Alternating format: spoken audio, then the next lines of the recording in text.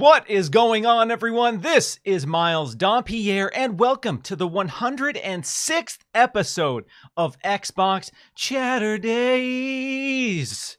Today, I am stoked to be joined by my good pal and all-around awesome dude. You know him, you love him, from Spawn on Me and many others. You've seen his beautiful face floating around the internet. Kahlief Adams, how you doing on this fine Saturday?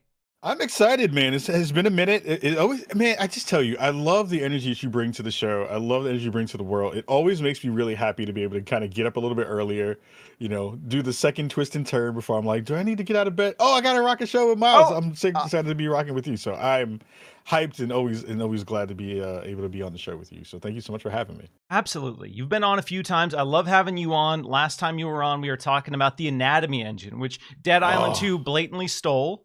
Yes. I know video games only take 10 months to make, right? So we were talking about the Anatomy engine, all these gore physics, and lo and behold, Dead Island 2 comes out of the gate with that idea. So it was so good. Royalties, all right? Give me just a piece. Give that man his money. Pay that man his money. And also, really quickly, how good was the gore on that game? That game's gore was so good. Like, we had talked it into existence, and it actually came through in a real way. It's so good. It was so good. That game felt like something just for us. The sickos of the world who just want to smash skulls in, break unhinged jaws, just punch people's heads through. Like, that is a beautiful game for sickos, and I commend Dam Busters for delivering the goods with Dead Island 2. Oh, I agree. What a game. What a game. I agree. But we've talked a bit about Dead Island 2 on the show, but we have a lot more to dive into today. We're going to be talking about some new details surrounding Starfield. We're going to be talking about Capcom continuing to kill it. We're going to be talking about rumors surrounding Resident Evil, a new Mortal Kombat.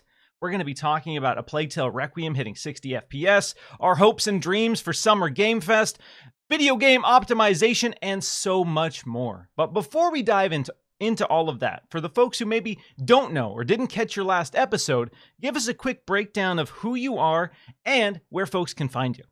Yeah, my name is Kahlief Adams. I run the Spawn on Me podcast, the premier podcast spotlighting people of color in the video game industry. We are celebrating our 10th year in the business of making content for all the wonderful folks of our fictional land of Chicago. So it's always good to be able to be doing that kind of work. We have a lot of great conversations on our show. In the past, 3 or 4 episodes, we had the CEO of Twitch come on the show to come hang out and talk to us about the ups and downs of where Twitch is moving. Good friend of the show and man who can't cook, Paris Lilly, was on our most recent episode. I didn't see that, unfortunately. Man. Oof. I mean, sometimes you just gotta let the ruffians in, kind of come in and hang out with you. Let him have his 5 minutes to come on, and 5 minutes, more like 200 minutes. The man is a windbag. He can. it's Xbox, Lakers, cooking. Boo. I lift weights and I'm handsome. Shut up. Anyway, but I love Paris. Paris is one of the best people on the planet. Awesome. But yeah, we had him on the show to talk about their phenomenal industry viral moment with Phil Spencer, having him on the Xcast and Kind of Funny, and talk a little bit about some NBA stuff. So yeah, we have a really fun show that we talk about a various amount of things, but it's always about video games, it's always about conversation, it's always about culture, and that's what we do with Spawn on Me. Yeah, appreciate everything you do. Like you mentioned, you've got a lot of amazing industry figures and voices, and you do a really good job elevating folks from around the world, and I think that's beautiful. Appreciate Spawn on Me, appreciate the Spawnies, and I love to see you just continuing to thrive out there, man. I mean, it's awesome to see. Trying to push. We're trying to make some dope things happen while we're on this wonderful rock spinning in space. So it's always great to be yeah, exactly. Every day's a blessing, as they say. Hey, I can't even front. As a person who's had a couple of downs this month or the past 3 months, it is nice to kind of look at a thing and say, like, I did that. That's mine. I made that. Yes. Take pride in what you do, even the little things. All right? We all need it. It's easy for us to sit here and get down on what we haven't done, what we could be doing. But sometimes you got to pause and say, wait a second. I've done some cool stuff. I've made some people happy. I've made myself happy. I've contributed to the world. And that's important, all right? No matter where you are, no matter who you are, that is important. So, yeah, it's easy to fall in the trap of just what we could be, especially in this world of of being haters connected. and doubters. We're being connected. We see everything from everyone all the time, and everyone's doing sick stuff. And you're like, man, how come I'm not doing that sick stuff? But you're doing sick stuff in your own way. I'm on a podcast with Mons Dampier. I am doing sick stuff by just being in the room with you. That's the way this works. See, that's beautiful. That's why we're gonna have some fun today. But before we get into the show proper, some quick housekeeping for the folks tuning in live on youtube.com/MilesDampierre or listening on audio services. If you haven't already, take a minute, join the Xbox Chatterdays Discord. There is a link in the description. We have a lot of great conversations about the show, about the industry. There's a PlayStation channel, a Nintendo channel. We talk about everything in the games industry, and we have a lot of fun over there. So if you haven't dived in, hit that link, pop in, see what's going on. Also, if you haven't seen, Xbox Chatterdays has some merch. I whipped up a couple designs I'm pretty happy about. I don't know if you've seen them. There's the Xbox Chatterdays death metal font shirt. Beautiful. Love it. I got my shirt and my hat on order. I'm excited to rep that out in the streets. Shout out to everyone who sent pictures of themselves rocking the merch. Appreciate that. Oh, I got to cop one of these shirts. Yeah, that death metal flair, baby. And also, not good about tooting my own horn, but if you haven't, if you're new, or if you're returning and you haven't hit that subscribe button on the old YouTube channel, take a second to do that. Helps me boost the numbers. I'm trying to hit 2,000 before the end of May. So if you want to help me out, hit that subscribe button. If you're watching live, hit the like button, share it out, all of that beautiful stuff. Some member shout outs. The people who are throwing down ducats every month to support the show, got to give them some love because it means a lot. So in the supporter tier, we got Huffy Bear CH, we got Sinful Sadie TTV, we got Goldshell WPR, Christopher Davis, Buddy McClure, Rachel, Derek Griffin Jones, V Simcoe, Anthony, and last but certainly not least, my mom. In the loyalist tier, we got John Grasula, we got Patrick, and we got Nick W. And an extra special shout out to the podcast producers, Matt Valdez, Yodani Quezada, Hargeet Chani, and Mr. Joanna Dark. I see some of those faces in the chat. Mr. Joanna Dark. We got Infinite Umber. We got Cinedex. A lot of amazing returning faces in the chat. Appreciate you tuning into the show, showing some love. Now, something I've been doing in the last several episodes that's been important to me with the current state of the old video game discourse is I want to talk about the games that we're loving. Games that we've played in the past week that we're loving. So let's start there. Ka, what games have you been playing this past week that you've been loving? I've been catching up on my shame list. So it's been a lot of games that I hadn't had a chance to kind of run through, DLC and stuff like that. I jumped back into Horizon, started playing Burning Sands, which has been really cool. Like you just forget how good that game looks from just a visual standpoint. You know, that game won 2 Spawnies. Feast for the eyes. Oh, it's so stunning. It's, you know, double award winning, double Spawnies winner, Horizon. Ooh, the highest honor. The highest honor. They won our game of the year in our diversity award. So it was very cool to jump back into that and see exactly what the hype was around that game. Meet Your Maker is another game that I've been playing a ton of late. It's kind of Rube Goldberg machine kind of game where you're building traps to try to kill other players and build these fortresses for people to kind of run through. It's like basically like Mousetrap, but in the worst in the best and worst ways. So that game has been a lot of fun. If you have not played Meet Your Maker, that game is actually really cool. It's not getting as much visibility as it needs to, so definitely go check that out. Of course, I just started into Tears of the Kingdom, so I'm like really early on with that.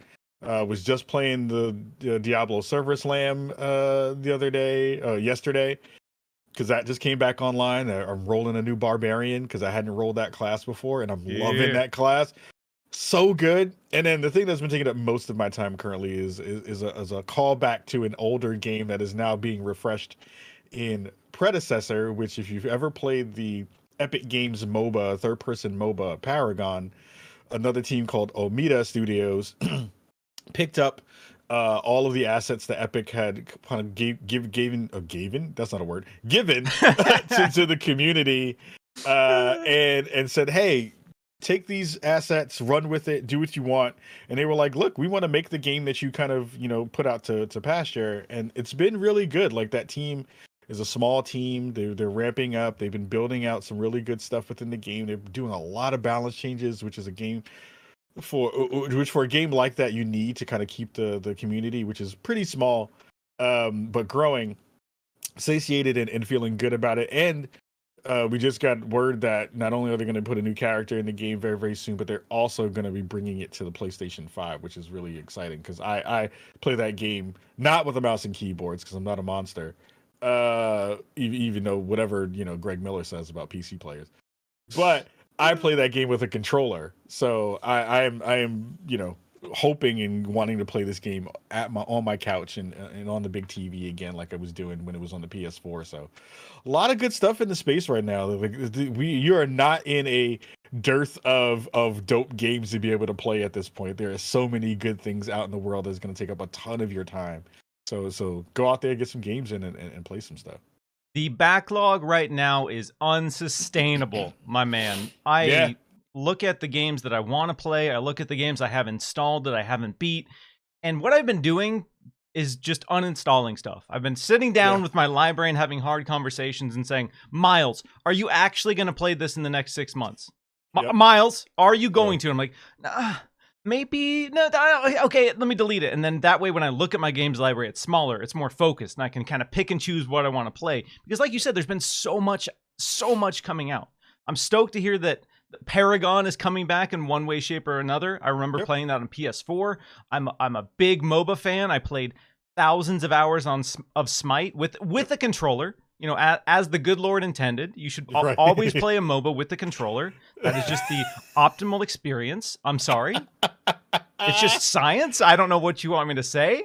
I agree with you. Okay, so that's controller and MOBAs, a match made in heaven. All right, bring League of Legends to console. Let me play League of Legends on a controller. All right. Look, I want that to happen in a real big way. Like I know if they can figure out a way to make that happen, and I'm seeing it happen. Like it feels like it can work. It's an isometric perspective, not that different from the way the Smite was doing it, and it worked.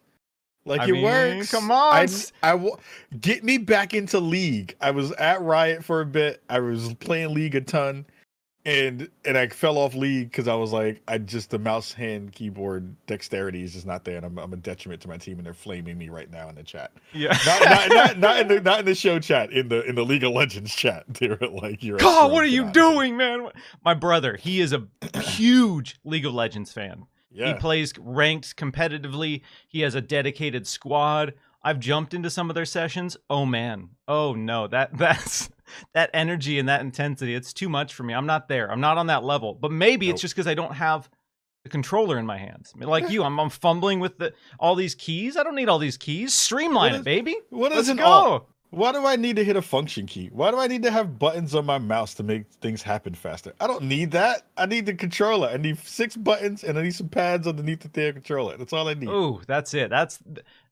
You might not like it, but that is peak gaming right there. All right. Take that, Greg. I don't make the rules. I've been playing a few things. In this swarm of video games, I find myself coming back to Grounded. There was a huge update that came out recently that added wasps, the infected broodmother, 100 different new crafting materials. That is the game that my wife and I connect with. She's not a huge gamer, but there's 2 games that she loves, and it makes me laugh because she's a fairly casual player. But her favorite game of all time, and the game that she has well over 1,000 hours in, is State of Decay 2. She plays State of Decay 2 on the hardest difficulties I don't even touch because it's just miserable. It's just such a brutal gauntlet. And she just ran through it over and over and over on all the hardest difficulties. So she loves that. She also loves Grounded. So the casual gamer loves just hardcore survival games. So we've been playing a lot of Grounded, going through some of the new content. The wasps, if you haven't seen them, it's basically a wolf spider that can fly. They're absolutely brutal.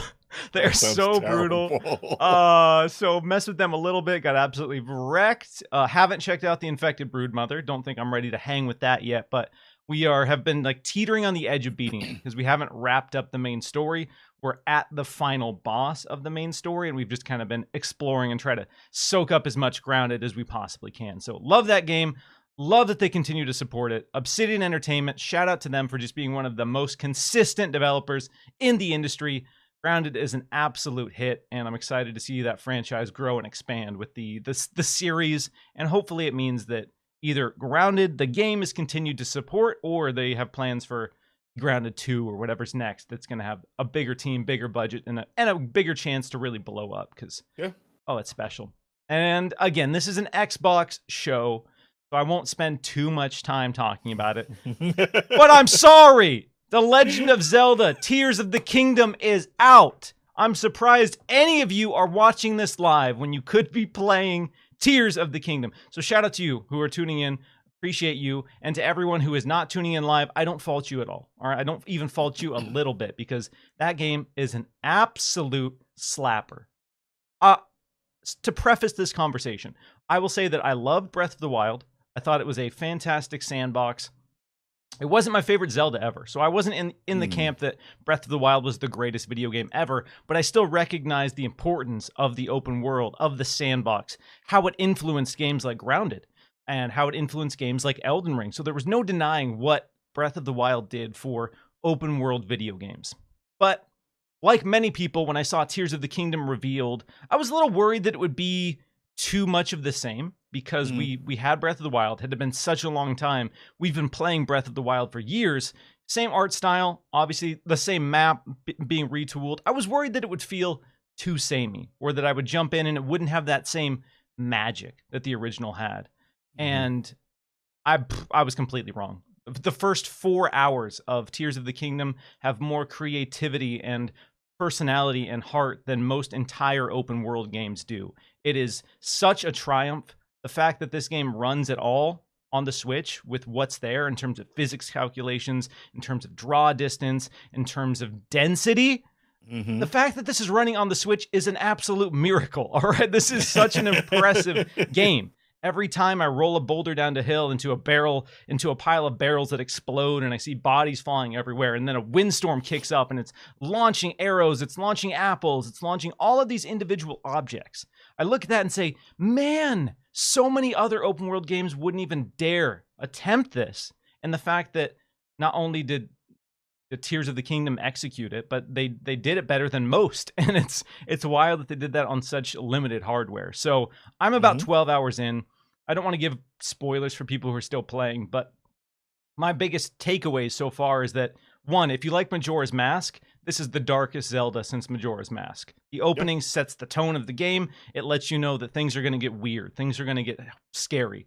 In addition to the sky, there are subterranean locations. So this game is dense in all directions. Huge open world map, sky areas, underground areas, and there's elements of cosmic horror. There's these really horrifying gloom monsters that are hidden throughout the map.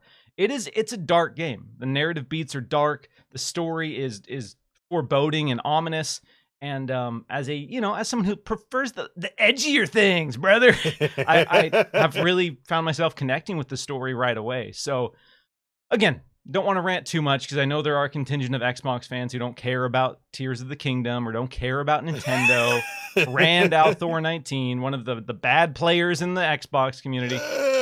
Just kidding. Love Rand.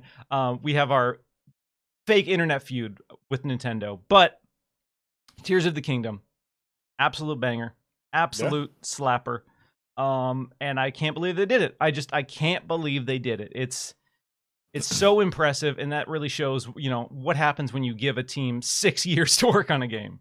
I mean, they continue to just churn out memorable hits over and over and over again. It feels like when you put the Mega A squad on the team to do a game, they don't miss. There is no we're just gonna get a 9. You know what I mean? In terms of reviews, that thing got 9s and 10s across the board for most of the major outlets to be able to kind of showcase what that game can do. And to talk about really quickly, and we're going to talk a little bit more about performance a little bit later, but I think it really does show when you have the hardware that you have made, that you have cultivated, that you have homegrown, and you are playing and making towards that spec, you can make some miracles happen within the kind of game space that you're creating. It's phenomenal stuff. I'm really early in, super early in, just rolled the beginning of it yesterday. But as a person who does not play a lot of Nintendo games or Zelda games in general, I'm actually really kind of like sucked in because it is a little bit darker, because it is that has a little bit of a darker tone. So I'm like, oh, word? Oh, Y'all gonna word? do that? Y'all gonna Yeah. do that to Link? Let's get Okay. weird with it. All right. This is gonna happen. Oh, okay, all right. Okay. So I'm excited for that for sure. Yeah. So again, a lot of us figured it would review well. I was Yeah. not expecting it to be the best reviewed game of all time. That's a huge accomplishment. And yeah, again, I know it's not for everyone, and people are a little disappointed by the current Switch hardware. And we'll talk about this more later. But yes, I want every game to be 4K 60. But in this case here, how the game exists in its current state on the current hardware is a technical achievement. Again, it would be dope if it was 60. Let's there's no downplaying that. I'm not going to tell you that 30 FPS is better, because 60 FPS is better 100% of the time. But that's not stopping me from playing Tears of the Kingdom with a big old smile on my face because of all of the nonsense that you can do. Combining a spoon to a big old stick and just smacking some goblins in the ass with a big old spoon stick. I mean, that's just good old-fashioned fun right there. Yeah, that's the way it works. It's good old-fashioned fun. Oh, hold up. I got to call out some slander in the chat. Synodex says, Skull, big MOBA fan equals Smite. Are you slandering Smite? On this show, in this chat? How dare you? In this day and age, in this climate, someone ban him. In this climate, in this economy. How dare you? How dare you? All right, I got to get to a super chat from Mr. Joanna Dark, who says, shout out to fellow Knicks fans, Kahlief, and of course, Miles, the GOAT Dampierre. With the rumored RE9 apocalypse, what are your thoughts on it? And are we one step closer to the revival of my beloved Code Veronica? Trigger Miles. We're going to talk all about that. We're going to talk about that. You just strap in, you hold on, because there's a lot of Capcom goodness to dive into. And you and I connect. We bond over that Capcom love, and there's a lot of Capcom stuff to dive into. So we will talk about the next Resident Evil, the rumors about Apocalypse, and a whole bunch more. So just hang in. I will touch on that. And again, for the record, Code Veronica is not a good Resident Evil game. I will say it loud. I will say it proud. It is. I love it. If they never remake it, I'll be fine. I think the world will be a better place if they never remake it. I love it. Obviously, being a little inflammatory, I would buy a Code Veronica remake in a heartbeat, okay? But that would be the true test. If the Capcom magic works. If you could go and, because everything they've remade so far, the foundation's been great anyway. So it's you know, but if you could take a foundation like Code Veronica or Resident Evil 6, where it's just fundamentally broken, and make it great, all right, hey, more power to you. It works. All right, let's talk a little bit about the biggest Xbox game of 2023. And that Veronica. is, Code Veronica. No, that's Starfield. A lot of people are amped, jazzed, rocked, ready to play some Starfield. And we got some new details about its rating. So following the reveal, a lot of people speculated that based on what we saw, maybe this was going to have a T rating. There wasn't a lot of blood. There wasn't gore. People were, questioning whether or not Bethesda was going to deliver an M-rated Bethesda RPG. And now, thanks to the ESRB, we've gotten some official details and the official rating for Starfield, which is, in fact, M-rated.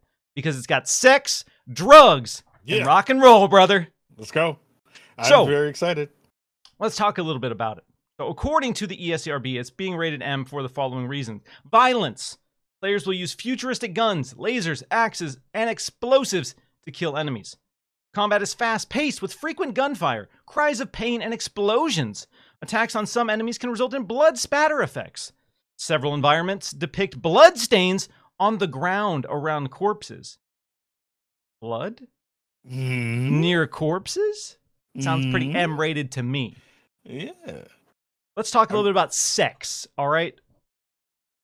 Some suggested material in the dialogue, and after sharing a bed with characters. So there is sex. There will be sex in Starfield, and you will get beautiful lines like, "I'm all for getting a little wild, but next time, let's try it without the jetpacks." That Bethesda pillow talk. Let's go. Oh yeah. So does this confirm jetpack sex? Is that what we are to believe here? Well, at least we know that there's some jetpacks in there. Who knows if the sex is going to be reasonable enough to combine? I don't think Bethesda is technologically ready to do both. I think you can either have one or the other at a time. I don't think the world's ready for both. All right, I don't think the world is ready for a game where you can actively have sex on a jetpack.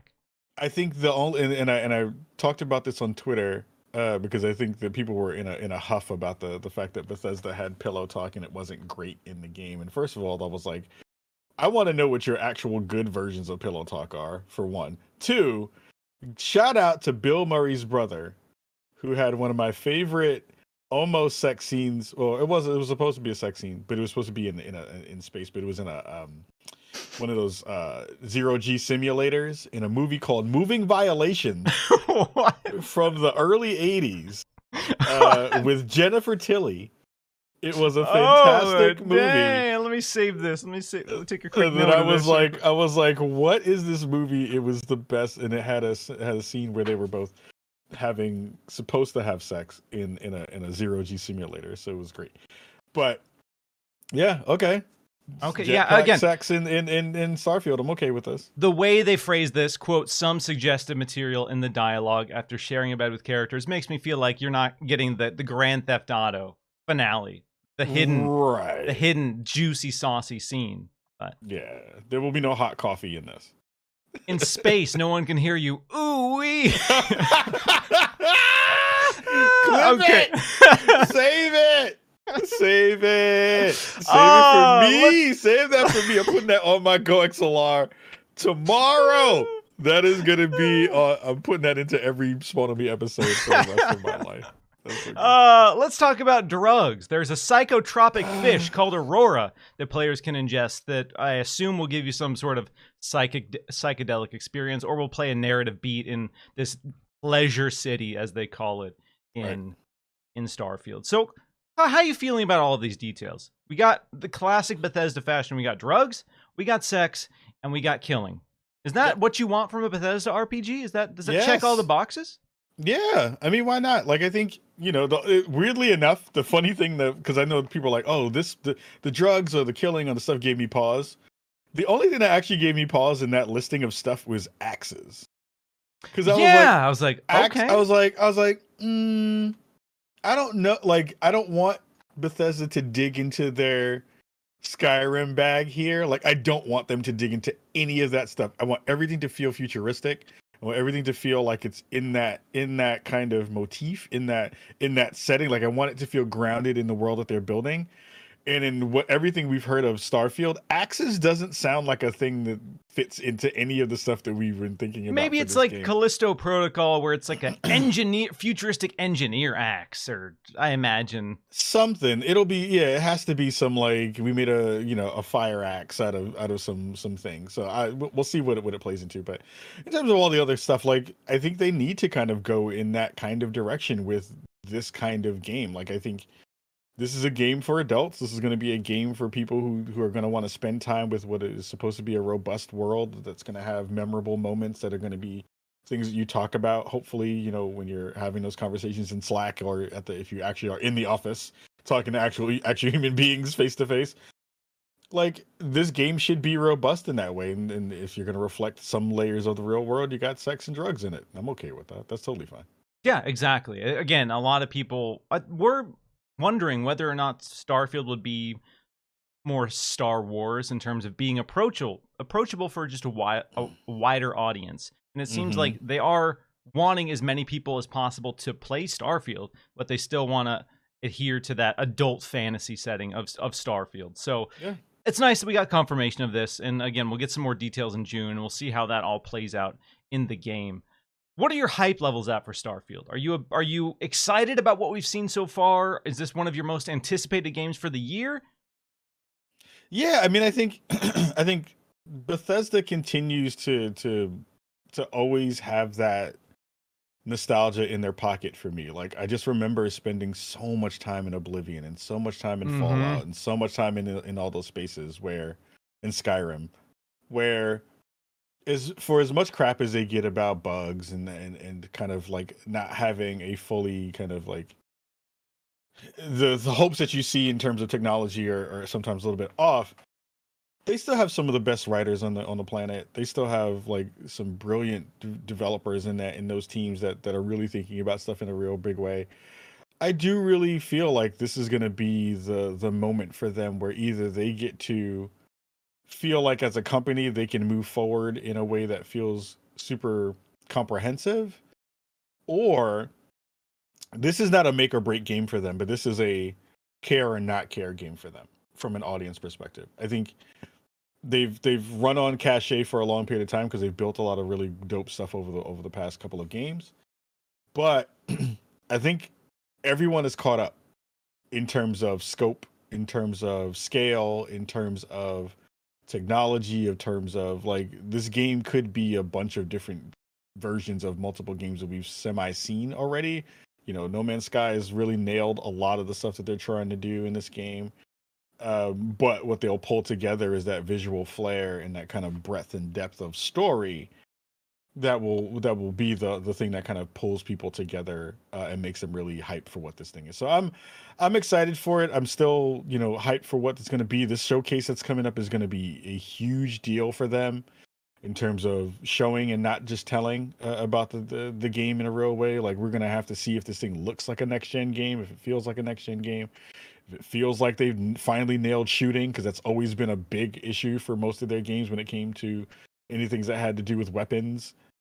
In that way, like arrows felt good, but guns never did. You know what I mean? You know, like, so I think it's going to be a lot of those conversations to see if they've learned a lot in between the last couple of games that they've made, and if they feel like they've caught up to, you know, the rest of the world in that way. Because if you really think about the biggest gripe that most people had about Bethesda games, where they were like, this engine is old.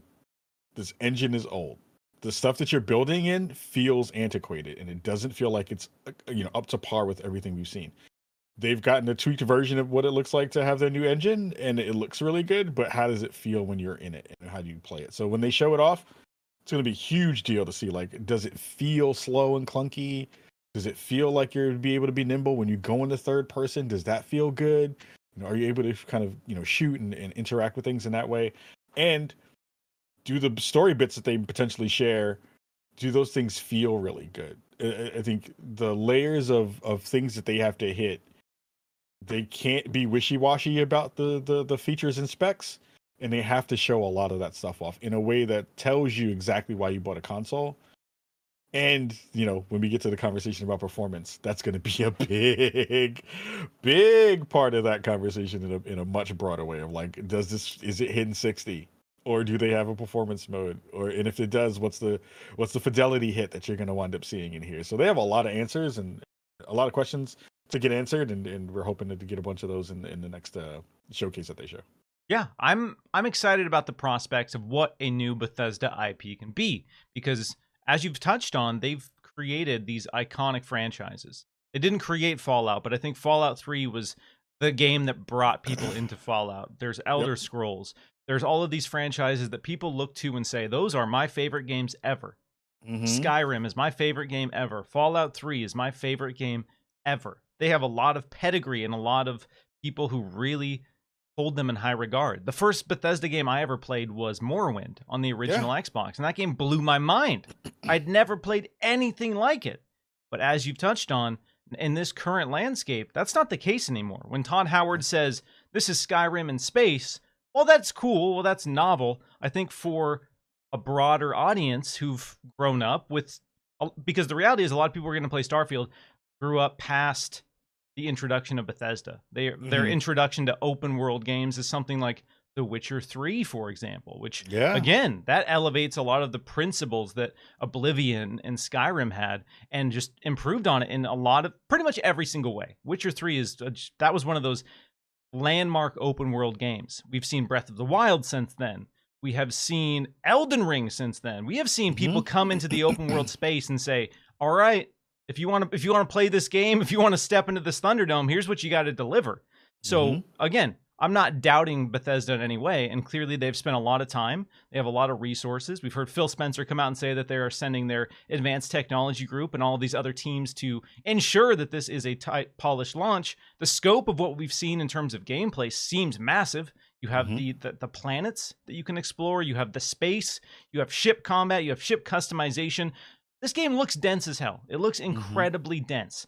But like you said, the feel is going to be important because as much as I've loved Bethesda's narrative beats, their immersive elements, the RPG elements, their games have never felt that great to play. Right. And that's a huge problem because now people have proven you can do both. You can have an immersive RPG that feels amazing to play. And so that's the space that Bethesda is going to have to step into with Starfield. And again, just the fact that this is a very high-profile first-party Xbox exclusive, that automatically sets expectations higher for what Starfield is. The fact that this is going to be a first-party exclusive $70 Xbox game, that just makes expectations higher. So they really have a lot of pressure on them, especially coming off the back of Redfall. I'm not the biggest sci-fi person. Like, I love sci-fi horror, but that's where it stops for me in a lot of ways. So for me going to this year, I was more excited about Redfall. And yeah. we saw how that played out for your boy over here. So now I'm looking at Starfield. I'm gonna play Starfield day one, but yeah, June is hopefully gonna be when we see what this all means. And hopefully that's the moment that I look at this game and say, yeah, I'm all in. I'm ready to go. I'm ready to get lost in this world. And if they can sell me of all people on a open world sci-fi RPG, then I think that's the biggest glowing testament and praise I can give a game like Starfield. Yeah, I agree. I think that this is going to be the game that if they nail this, I think we reset a little bit of the conversation about what does it mean to be an Xbox first party game. And I think it changes the narrative again to say what happens to we can have some faith in the vision of the Xbox leadership team, of the studios that are in that kind of umbrella. Because like if Bethesda can nail this and really get it done, this raises the level of excitement for whatever their next thing is, right? Because we know a new Skyrim is coming, right? Or a new Elder Scrolls is coming. Yep. And if this is a sign of what they're capable of from a technology perspective, that raises the level of excitement for a game that is still probably another 5 years away even more, because we know they're going to nail the story bits in that game. We know they're going to nail the lore bits in that game. It's always been about the tech when it comes to Bethesda stuff. So it just changes the narrative for Xbox in a much bigger way, where they actually have some space to kind of like breathe again and say like, we have dope stuff coming and you can see it. Yeah, exactly. It's again, I don't want to say, oh, this is a make or break moment for Xbox, or this is the most important release ever for Xbox, but it is an important release for Xbox because they've highly marketed this game. This is going to be the first new Bethesda RPG IP in a very long time. This again, Redfall was the first new Bethesda IP to launch under the banner of Xbox, and that was subpar. People were not stoked about the quality. People were not stoked about the execution. For some people, that rattled their confidence in what it means to be part of Xbox in terms of Xbox Game Studios. Because the promise and the belief was, yeah, you're going to be able to make games better than you've ever made before. And again, I have given Xbox praise because I think in a alternate timeline where Bethesda wasn't acquired, Redfall would have shipped last year, Starfield would have shipped last year, and they would have been in a much worse state. I think Xbox does deserve some credit for delaying a game and letting them have a chance to deliver on that. But when the delivery, regardless of what the reality is, regardless of what happened behind the scenes that led to the game releasing in the state that it did, that reflects on Xbox now. Because we've seen them use Hi-Fi Rush as marketing beats. We've seen them celebrate Hi-Fi Rush as an Xbox win.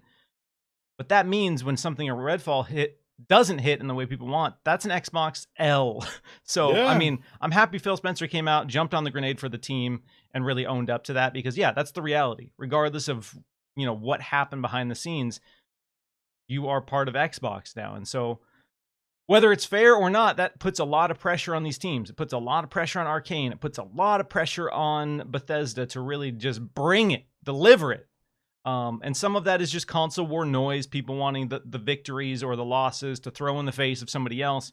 But some of it is just people who bought an Xbox who are excited. They spent $500 on the Series X and they spent $70 on Starfield, and they just want to have that premium experience. And I think the people who are disappointed by, especially if you paid $70 for Redfall, like, I don't know, I don't imagine this is a huge percentage of people, but maybe there's probably somebody in the world who bought a Series X, paid $70 for Redfall, and was like, "This is Xbox." Oh. Have you gone back to it since you started to kind of dig into it? Yeah, I don't know if you fully went through it. And fully I haven't it. finished the campaign, but I'm 30 hours in, so I've played a lot. I've played a lot of Redfall. It's got a lot of problems. I was very critical of it. I still stand by all my criticisms of the game. That being said, if you're playing in co-op, if you like horror shooters, there are moments that make me look at what Redfall could have been and say that there was something special here in terms of this idea. The pitch, the world of Redfall, to me, was a good idea. Clearly, there were problems with execution, and I don't know the reality of what happened there. But there are moments of greatness sprinkled throughout there. But unfortunately, there's a lot of just fundamental problems that hindered the experience. So I've been having fun with it, but I'm not going to sit here and tell you it's a good game or a great game, because I'm not going to fault anyone who bounced off immediately.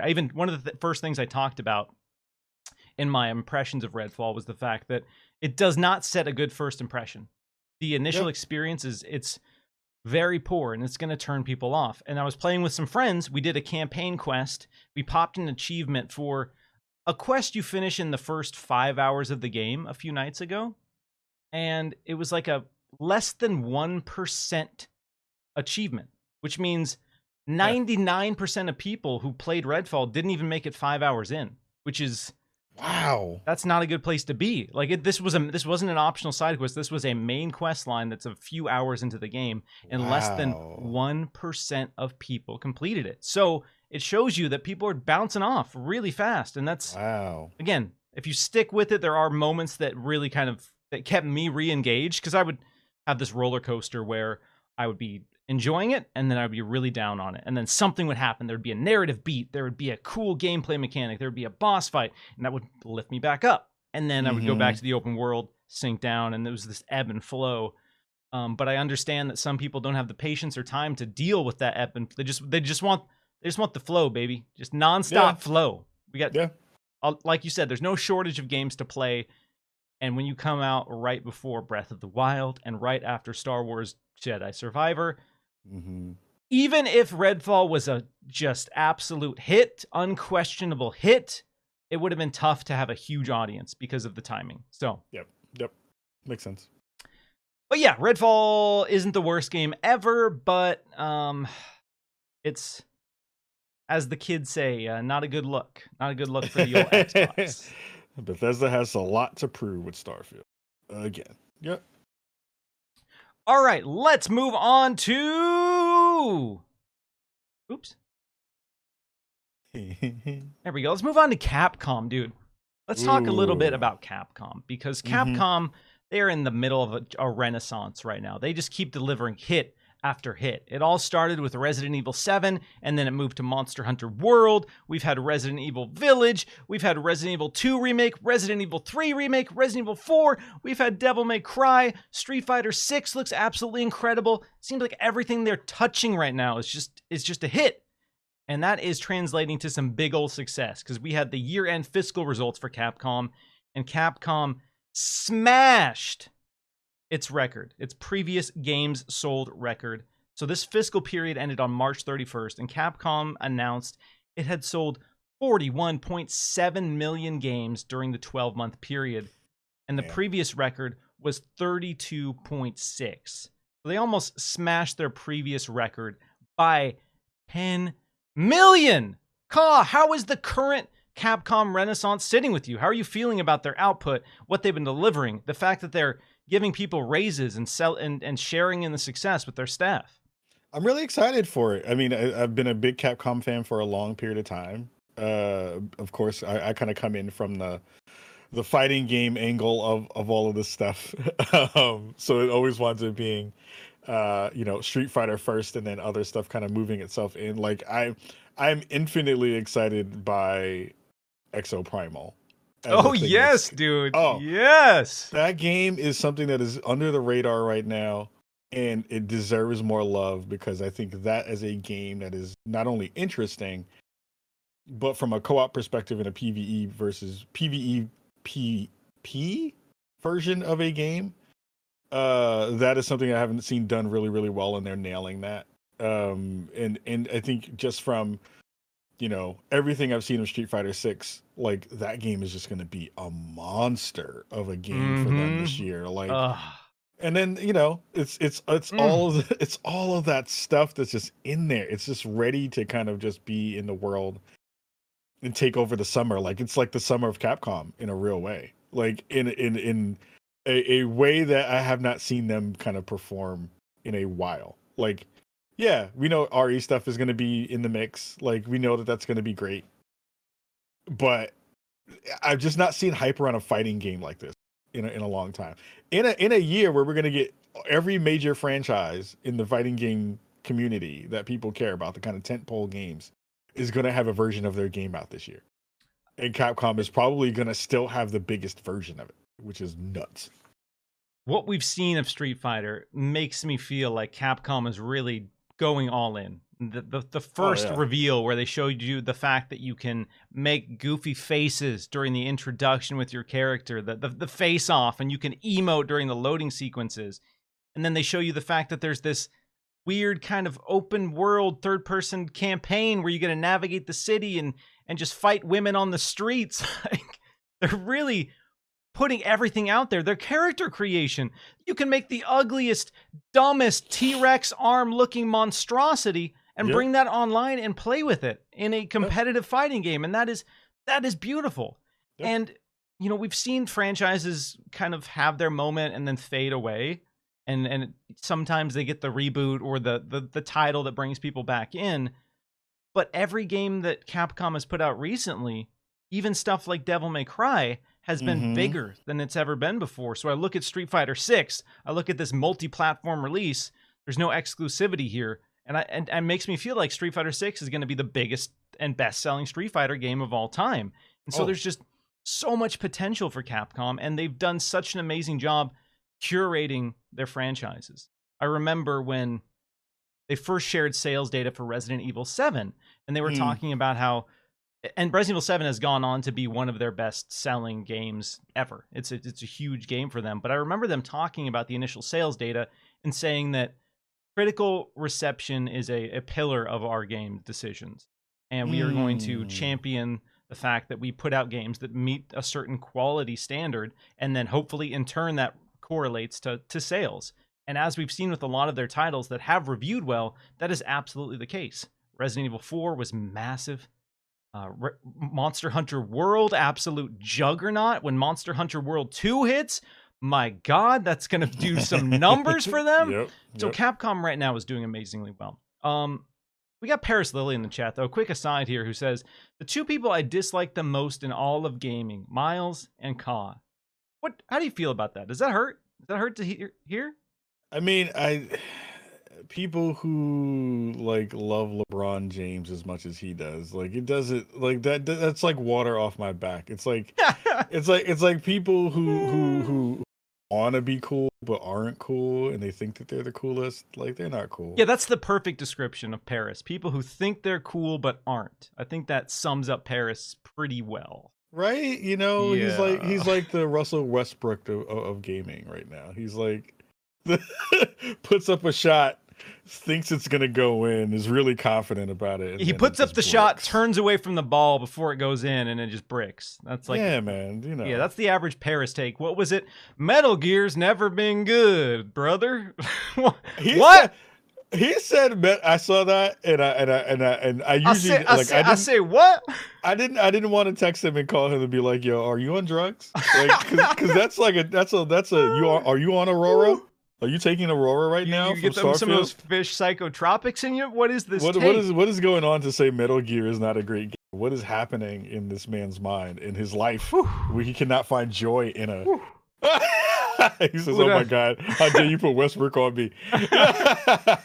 but it's amazing though. Like, I love that cat, but that Metal Gear take was unreasonable. It's like people who want freaking, what is it? What's the game that he wants to come back? Is it Banjo Kazooie or some nonsense that he wants to come back? Oh Whatever that yeah, game is. yeah, Banjo. Banjo, like again, nobody wants this. Nobody wants this game. I'm not. Nobody wants any of this I stuff. can't co-sign on that one. I'm not taking the Banjo heat with you. I'll take it. I'll take all. Give me all the Banjo heat. What's it gonna do? The 3 people who like that game are gonna come get me. Whatever. I'll take it. Come on, 3 people. I'll fight you in the parking lot. Let's go. Creator clash. Ka versus all the Banjo fans. You in? Yo, I'd be down. I would do it. I'll figure it out. I'll just spin in a circle and put my hands out. Maybe that'll double work. lariat. Put both your arms out and just spin in a circle, man. That's it. That's it. Yep. Want to give a huge shout out to everyone who is tuning in live. I see amazing folks in the chat. We got Yodani, we got Crytopsy, Infinite Umbra. I say amazing, but I'd feel bad including Paris Lily in this list. But yes, Paris is here as well. If you're digging the show, hit that like button, share it out. Before we talk about Resident Evil 9, which I know Mr. Joanna Dark asked about that, we're going to talk all about the rumors surrounding Resident Evil and that. Yep. I do want to touch on some other details surrounding Capcom. So what's surprising about the fiscal announcement here, this $42 million figure in 12 months? That's a huge number of sales for any publisher, especially a third-party publisher. Those are some big numbers. Those are some really big numbers. But Capcom has said that they expect to surpass this record-breaking year in the upcoming year. Now, we know Street Fighter is going to be huge. We know they have Exoprimal. But what else is Capcom planning in the next 12 months? You're not going to... I know Street Fighter is going to be big, but you're not going to be selling 43 million copies of Street Fighter 6 in a year. What else are they cooking, man? What else are they sitting on where they can come out with a straight face and say, yeah, we're going to smash another record this year? Power Stone. Power Stone. I mean, that'll that to be the thing. That'll add a cool 500,000 copies. I know. Everybody else is like, who? What's that? I mean, look, it could be another Devil May Cry. Who knows what they've been cooking on that end? I haven't seen anything on that side. I'd laughingly say, Power Stone, but I think that, Castlevania could no, that's Konami. It could be some. It has to be a throwback, though. I think it has to be another throwback that hits on nostalgia, right? Because I think, unless they're gonna already pull out that Monster Hunter 2 out of their bag and have it kind of all ready to go, which could be that thing. If they do have that, then that would be the tipping point for them. Like, Monster Hunter is just so big in so many different places. Like, that thing does numbers. I hear people talk about that thing. I don't understand it, but I get that people like it. And I'm just like, holy crap, that thing does numbers. It's so wild. So we'll see. I'll be excited to see where they if they can hit that number and what they've been talking about. If they throw another wrinkle into the space that we didn't see coming at all, like, that would be really cool. Because I think we'll talk about this kind of a little bit during the RE segment. I think they also need to start thinking about new IP in a much bigger way. Like, the reason why I'm excited about Exoprimal is because it is something that's new, even though it does feel a lot like Lost Planet. It is something new. But I do want them to kind of pull something together that is very, very different in that way. Somebody in the chat said, oh, and I'll try to find it. It's the game where you're in the mall. What's the Dead game? Rising, Dead baby. Rising. Yeah, if they pull a Dead Rising in the RE engine, that could be really, really compelling and really cool. Oh man, that's a Miles ass video game right there. Yeah, like, maybe they can pull that together. That would be really fantastic. So I'm pulling for them. I'm still going to be playing Exoprimal and Street Fighter all day, but I'm excited for what they might have. It'll be cool. Yeah, it's exciting because we know they have to be realistic with these financial goals. They wouldn't casually say that they're going to crank out these numbers just to, on the other end of this year, have a bunch of people dip their stocks, because after this record-breaking year, their stocks skyrocketed because people are saying, okay, Capcom's got something going here. I want to be a part of it. So they want to keep that growth. They want to keep that momentum. So when I look at a number that could surpass 42 million, I have to say Street Fighter 6 and something of the caliber of Monster Hunter World 2. Yeah. We know Resident Evil sells well, and we're going to talk more about Resident Evil, but they just shipped 4. And maybe, potentially, they're going to crank out another Resident Evil by next March. There is a possibility for that. But if it does come out March, that doesn't give a huge amount of time for it to sell the copies it needs. So maybe we are going to get something in the line of a Monster Hunter World 2. We also know games like Dragon's Dogma 2 and Pragmata, I think I said that right. Those have been revealed, and we don't have dates for those. Dragon's Dogma 2, as much as I want it so bad, I don't think it's coming that soon. The way that they revealed it, the way that they talked about it makes me feel like it's still early days for Dragon's Dogma 2. I would love to be wrong. I would love for them to have been secretly working on Dragon's Dogma 2 for 4 years and they just drop it out this holiday. But I don't think that that's the reality. But if you can do a Street Fighter 6 and a Monster Hunter World 2, yeah, you can do 40 plus million copies in a year. Yeah, I agree. But totally on point. I do want to talk a little bit about Resident Evil 9, but first some super chats here from Jacob Novick. Is PlayStation in trouble? ? Some people talk about Xbox in trouble, but here's a list before answering. Sony increased Steam prices in a few countries, Bungie layoffs, Sony Japan and Pixel Opus closure, games canceled from Stryker, and Deviation Games. Yeah, there's been some unfortunate developments in the PlayStation camp. We've had Pixel Opus shut down. They did Concrete Genie. They were this talented indie studio that PlayStation scooped up. They were working with Sony Pictures Animation or Sony Animation Studios on another game.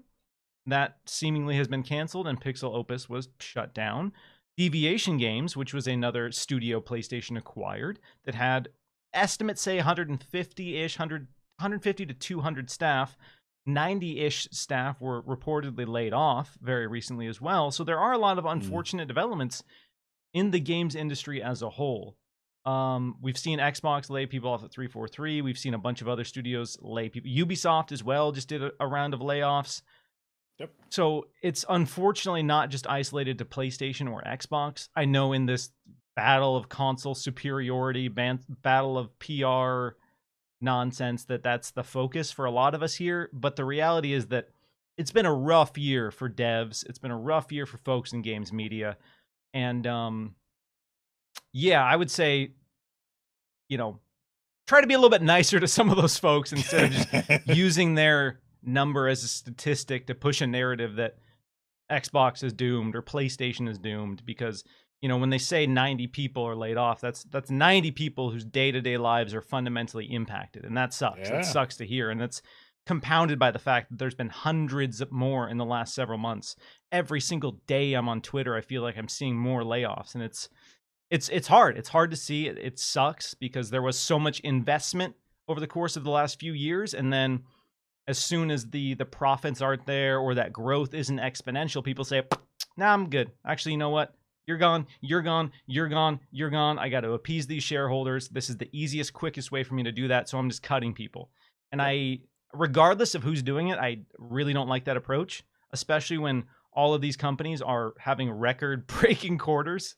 So it's not that they're not doing well. It's not that they're losing money. It's that their growth potential isn't exponential. And that's where I have a fundamental problem. So again, I don't know that PlayStation's in trouble, but I do know that people are scared about where the economy might go, and that is leading them to make hard decisions about where people need to be.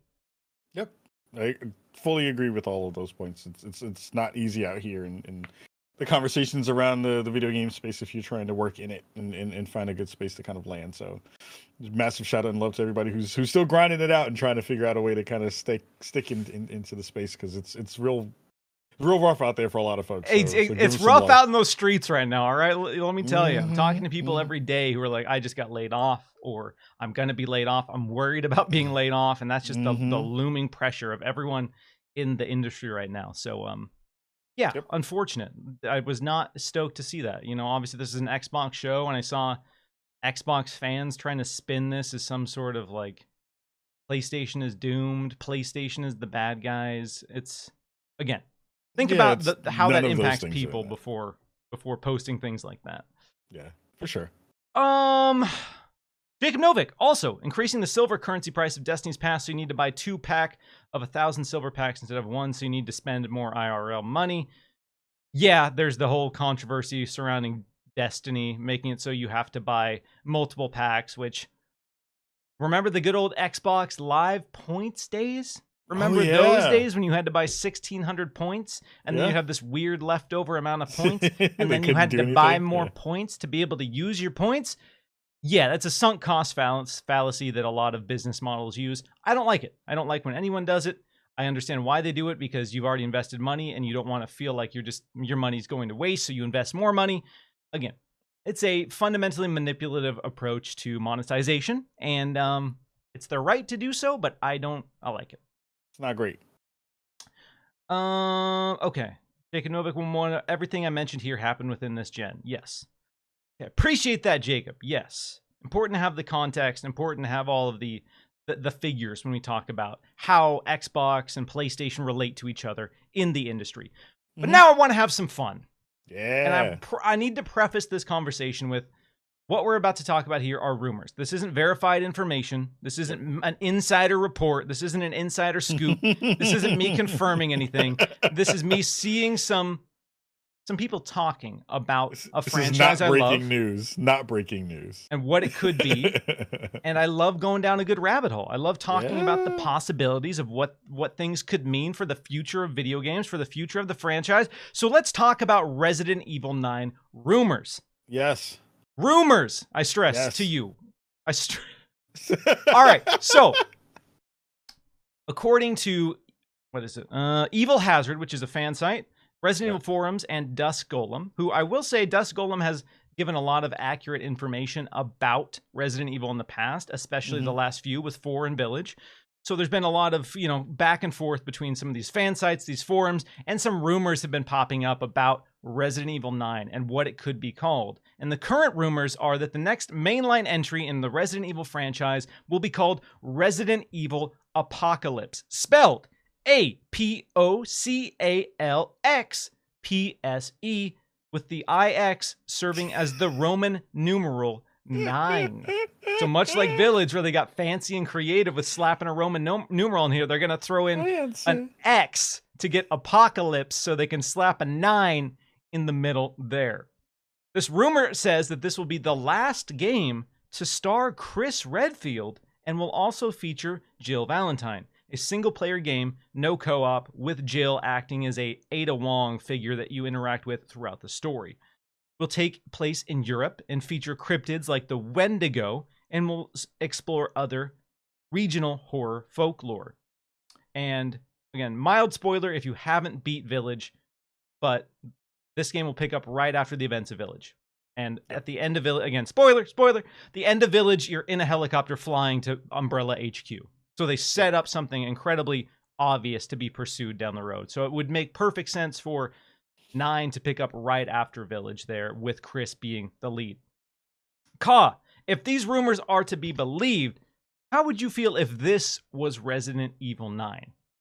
I'll be honest. I would be a little disappointed. Like I was a big fan of the 2 previous Resident Evil games. Thought those games were fantastic. It feeds into my horror love, and those feeds into my love of the Resident Evil franchise. I'm sick of Claire and Chris, to be honest. I want new characters in that space. I want new characters in the Resident. I know people are like poo-poo on Shiva Alamar and all the people who were in that space. But it was nice to be able to think about what those characters potentially could bring to the franchise, even though they got dumped after 5, which is, I understand why. But setting was different. It felt like I don't want to be in another Eastern European city. Like, I don't like those parts of it. I get, because it is a way to kind of tie a bow on this story arc. We gotta finish the trilogy. The trilogy of trilogies. Finish the trilogy. I get it, but like, I'm sick of Chris and I'm sick of Claire. I want new people in there to do other cool stuff. I want new kinds of baddies and enemies in a different way that's not just the cryptid stuff. Like Artemal says in the chat, like, we need more Ada. Like, Ada Wong never really still got her love in the space besides being a side character for what she wants to do. There are so many interesting angles for what Resident Evil can be, from not only a tonal perspective, from a setting perspective, from a character perspective. And you have the beauty, and you have the best, like, foil for all of it, which is still the virus, right? You have so many different ways you can flip that story and flip that into a different way to bring in all those things that I talked about. That like now it feels like we're treading on a lot of the same ground that we've continuously tread on, and that part to me feels a little bit boring. Like the thing that I will expect to now happen is, and we also kind of hit a weird technological stop right now, right? Where RE Engine is still one of the best looking, beautiful engines on the planet. You have a real expectation for what that game is going to look like in engine. And we're not going to get to like a real like transformative visual leap yet. Like that conversation about like what Dead Island did with the gore there and how you can hack and slash bodies together and that kind of stuff. RE Engine hasn't gotten to that spot yet. So it leaves me wanting for a lot for the things that I care about as a horror fan. Like I want an interesting story. I want interesting monsters. I want an interesting like reason why these monsters came to be and why you're trying to stop it. And I need it to be gory. Like even the gore in Resident Evil 8 was okay. It wasn't that gross in that way. And maybe that's just because I have a screwed up version of what I think is gross. Like my version of gross is so much further along than most people's version of gross. Well, I look at this stuff and I'm like, oh, this is like baby gross. This isn't like head exploding. Seen that like 1,000 whatever. times. How many times have I seen that? You didn't even use Sonics for that. That wasn't even like scanners. That was corny. That was get out of here. Like what is this? I need all of those things to be ratcheted up to like 12, 20 for me to give a crap at this point. And I'm just like kind of sorry that I don't care about Jill Valentine anymore and Claire and all that stuff. Like I don't care about Chris Redfield anymore. Like he's been the same character for the past 5 games. Hasn't changed his tone, hasn't changed his real like he's learned how to do a roundhouse kick in a suplex. Boy's been putting in the work, all right? You know how hard it is lifting. to execute a perfect roundhouse kick that can kill someone? Look, he's putting he's putting monsters into Suplex City now. That's great. Yeah. But so what? I don't care. That takes some strength, dude. I need him to go to therapy. I need him to talk to people. I need him to go. Oh, where's internal affairs? Where's internal affairs inside of this man's been through some traumatic work experiences and no one's helping him out, okay? You know, he must have the most PTSD and no one cares. They're just how like, he go, copes Chris. is just dropping a one-liner every 30 seconds. That's the only way he can cope with, I just shot a man in half. Well, better luck next time. Right? What? Yeah, you know. You killed a man. Is that how you react? Yeah, you just you lit a cow on fire, and your response is, "Bill me for the repairs." Are you a sociopath? What do you? The biggest fish on the planet, and you are just like, "Oh no, we continue to go and do this thing." I want them to build that world out more, and not do it in the ways that they have currently been doing, which is like, "Oh, let's make a multiplayer version of this game." Like, don't do that anymore. I love you, Capcom. Stop trying to make multiplayer in Resident Evil games. It's not working. It's never going to work.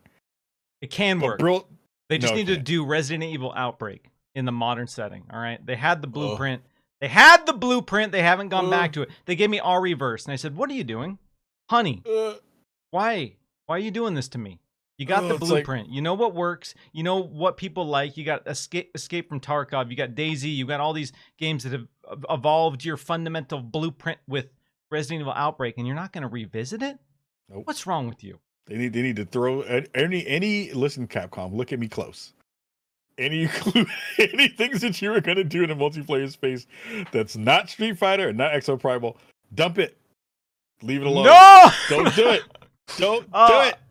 Don't do it. When I look at these details, these rumors for Resident Evil Apocalypse, it makes sense. This would make sense for what comes next. They could reuse assets from Resident Evil 4, from Resident Evil Village, because it's similar vibes, similar atmosphere.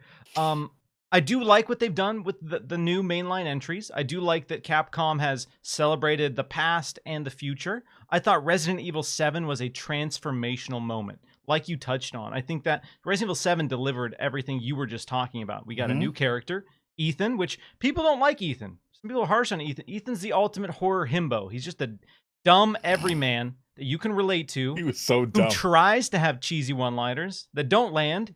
He looks at like Leon and Chris and says, those guys are so cool. I want to be like them. But he's not.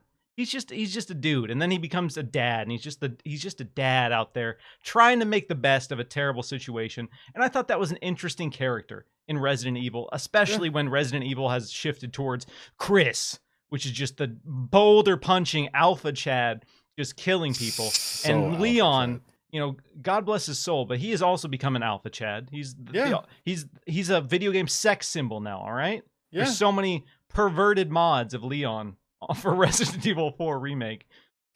But that being said, Capcom has seen sales success with Resident Evil. They're not afraid to experiment with Resident Evil, and I hope that means that they continue to experiment with Resident Evil. So if they want to just wrap up this trilogy with Resident Evil 9, end it that way, I want to see, much like you, something new ideas, new characters, and twists on what we know Resident Evil to be. Because the reason Resident Evil is so strong right now is because they took a huge risk with 7.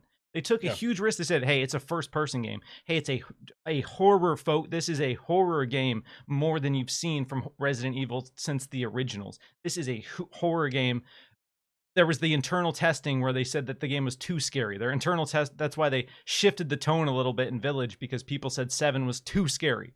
They really leaned into that, and that just empowered Capcom to be creative, to twist what you know a franchise to be in ways you didn't expect, in ways that land. And I want to see them continue to do that with Resident Evil. So these details for 9 sound like, yeah, that makes sense for what it could be. That's what they set up, and I would play that. I was happy with Village. I was happy with Resident Evil 4 Remake. I thought it was absolutely amazing.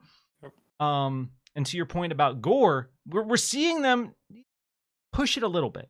Resident Evil 4 Remake, Leon gets his eyeballs thumbed out, which I thought was cool.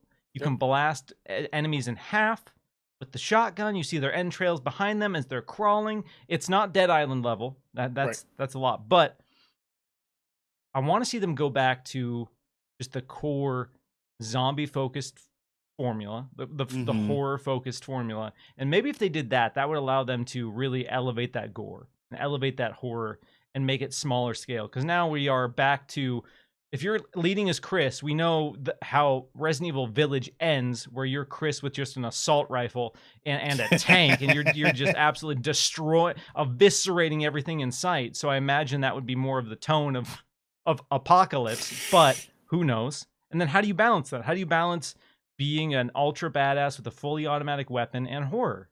Yeah.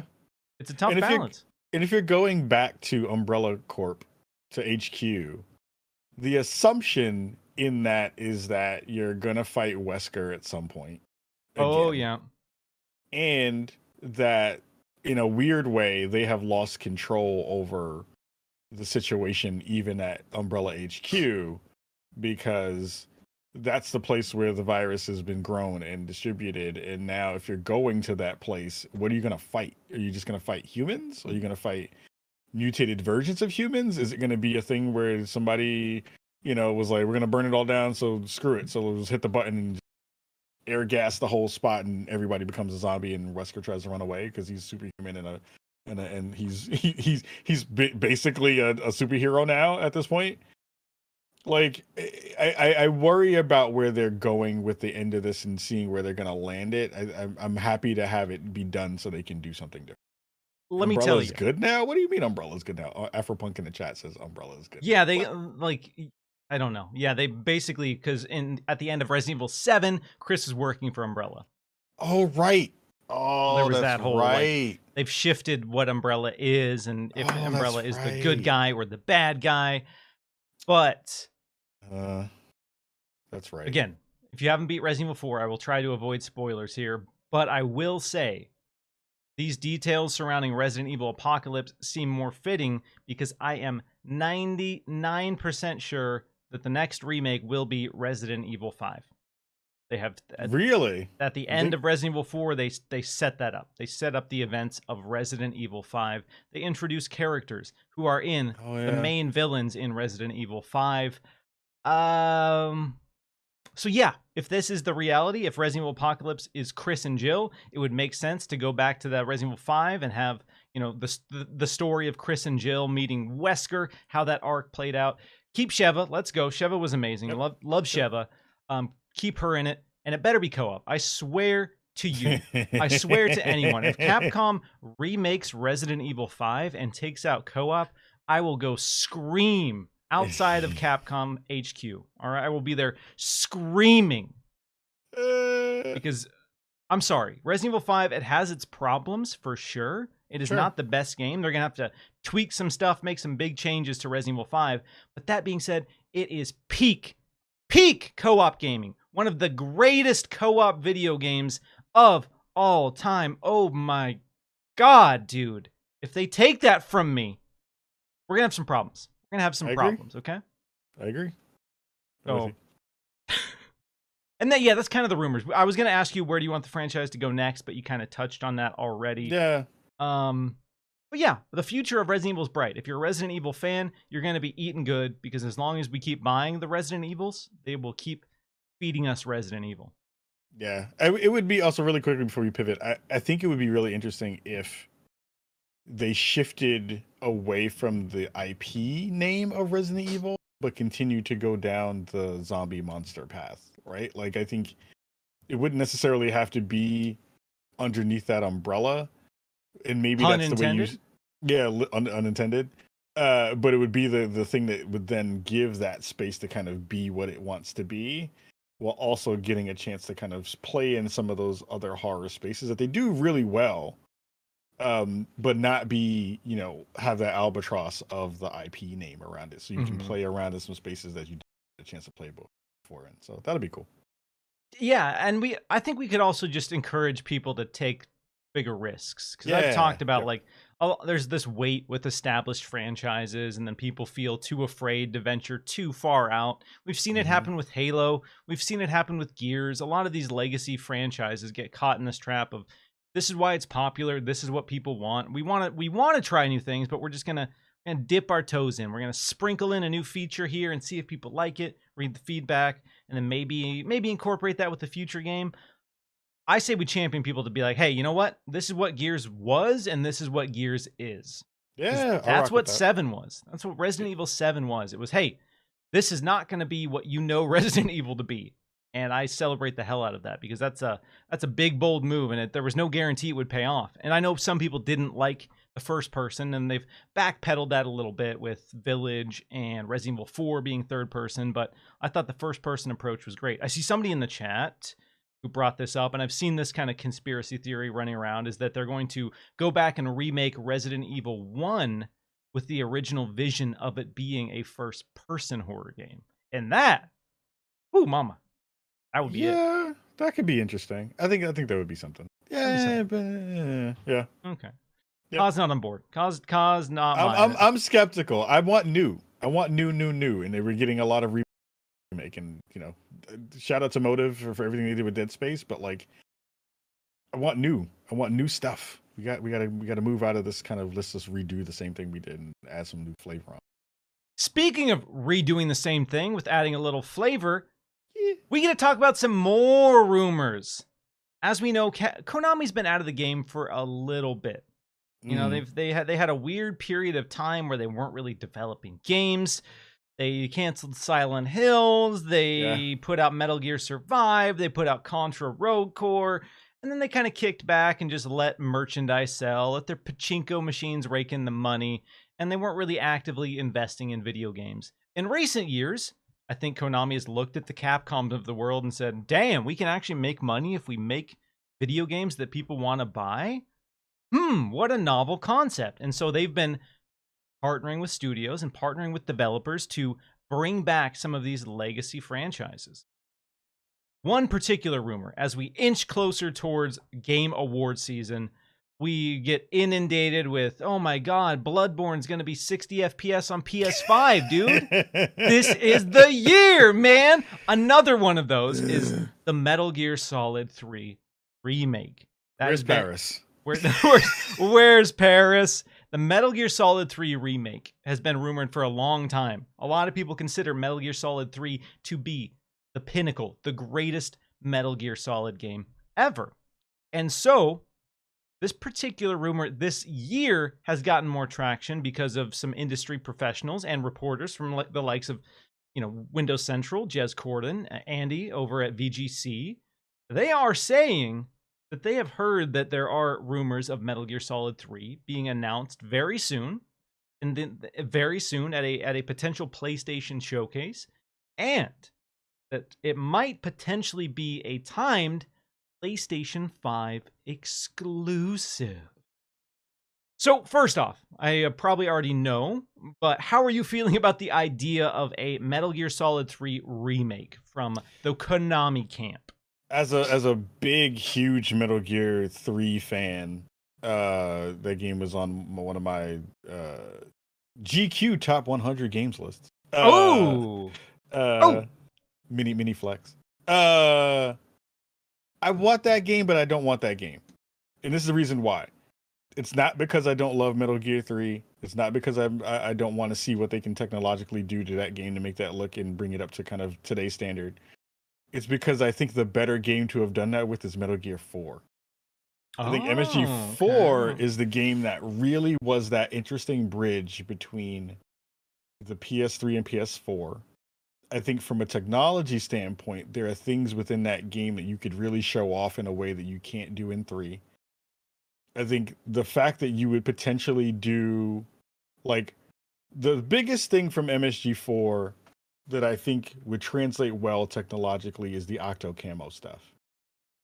That stuff with the technology that we have today, playing on a PS5, that could be like phenomenal stuff that also then gives a good understanding and idea of what a new Metal Gear game could be for this generation. And I think that technology could be the tipping point to say, oh, in the same way that we see with Dead Space remake, right? Where now folks are like, Motive, can you make 2 and 3, right? Now we have a new Metal Gear version that comes out that is doing all those things that we wanted it to do.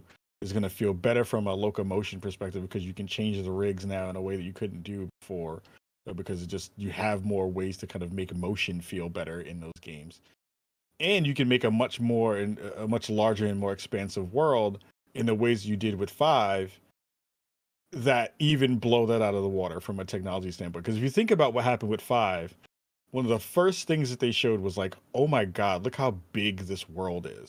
Look Mm-hmm. how far you can go. Look, you can do whatever you want within this space. Oh my goodness, there's a depot a depot down the way. Oh, it's like 6 miles away.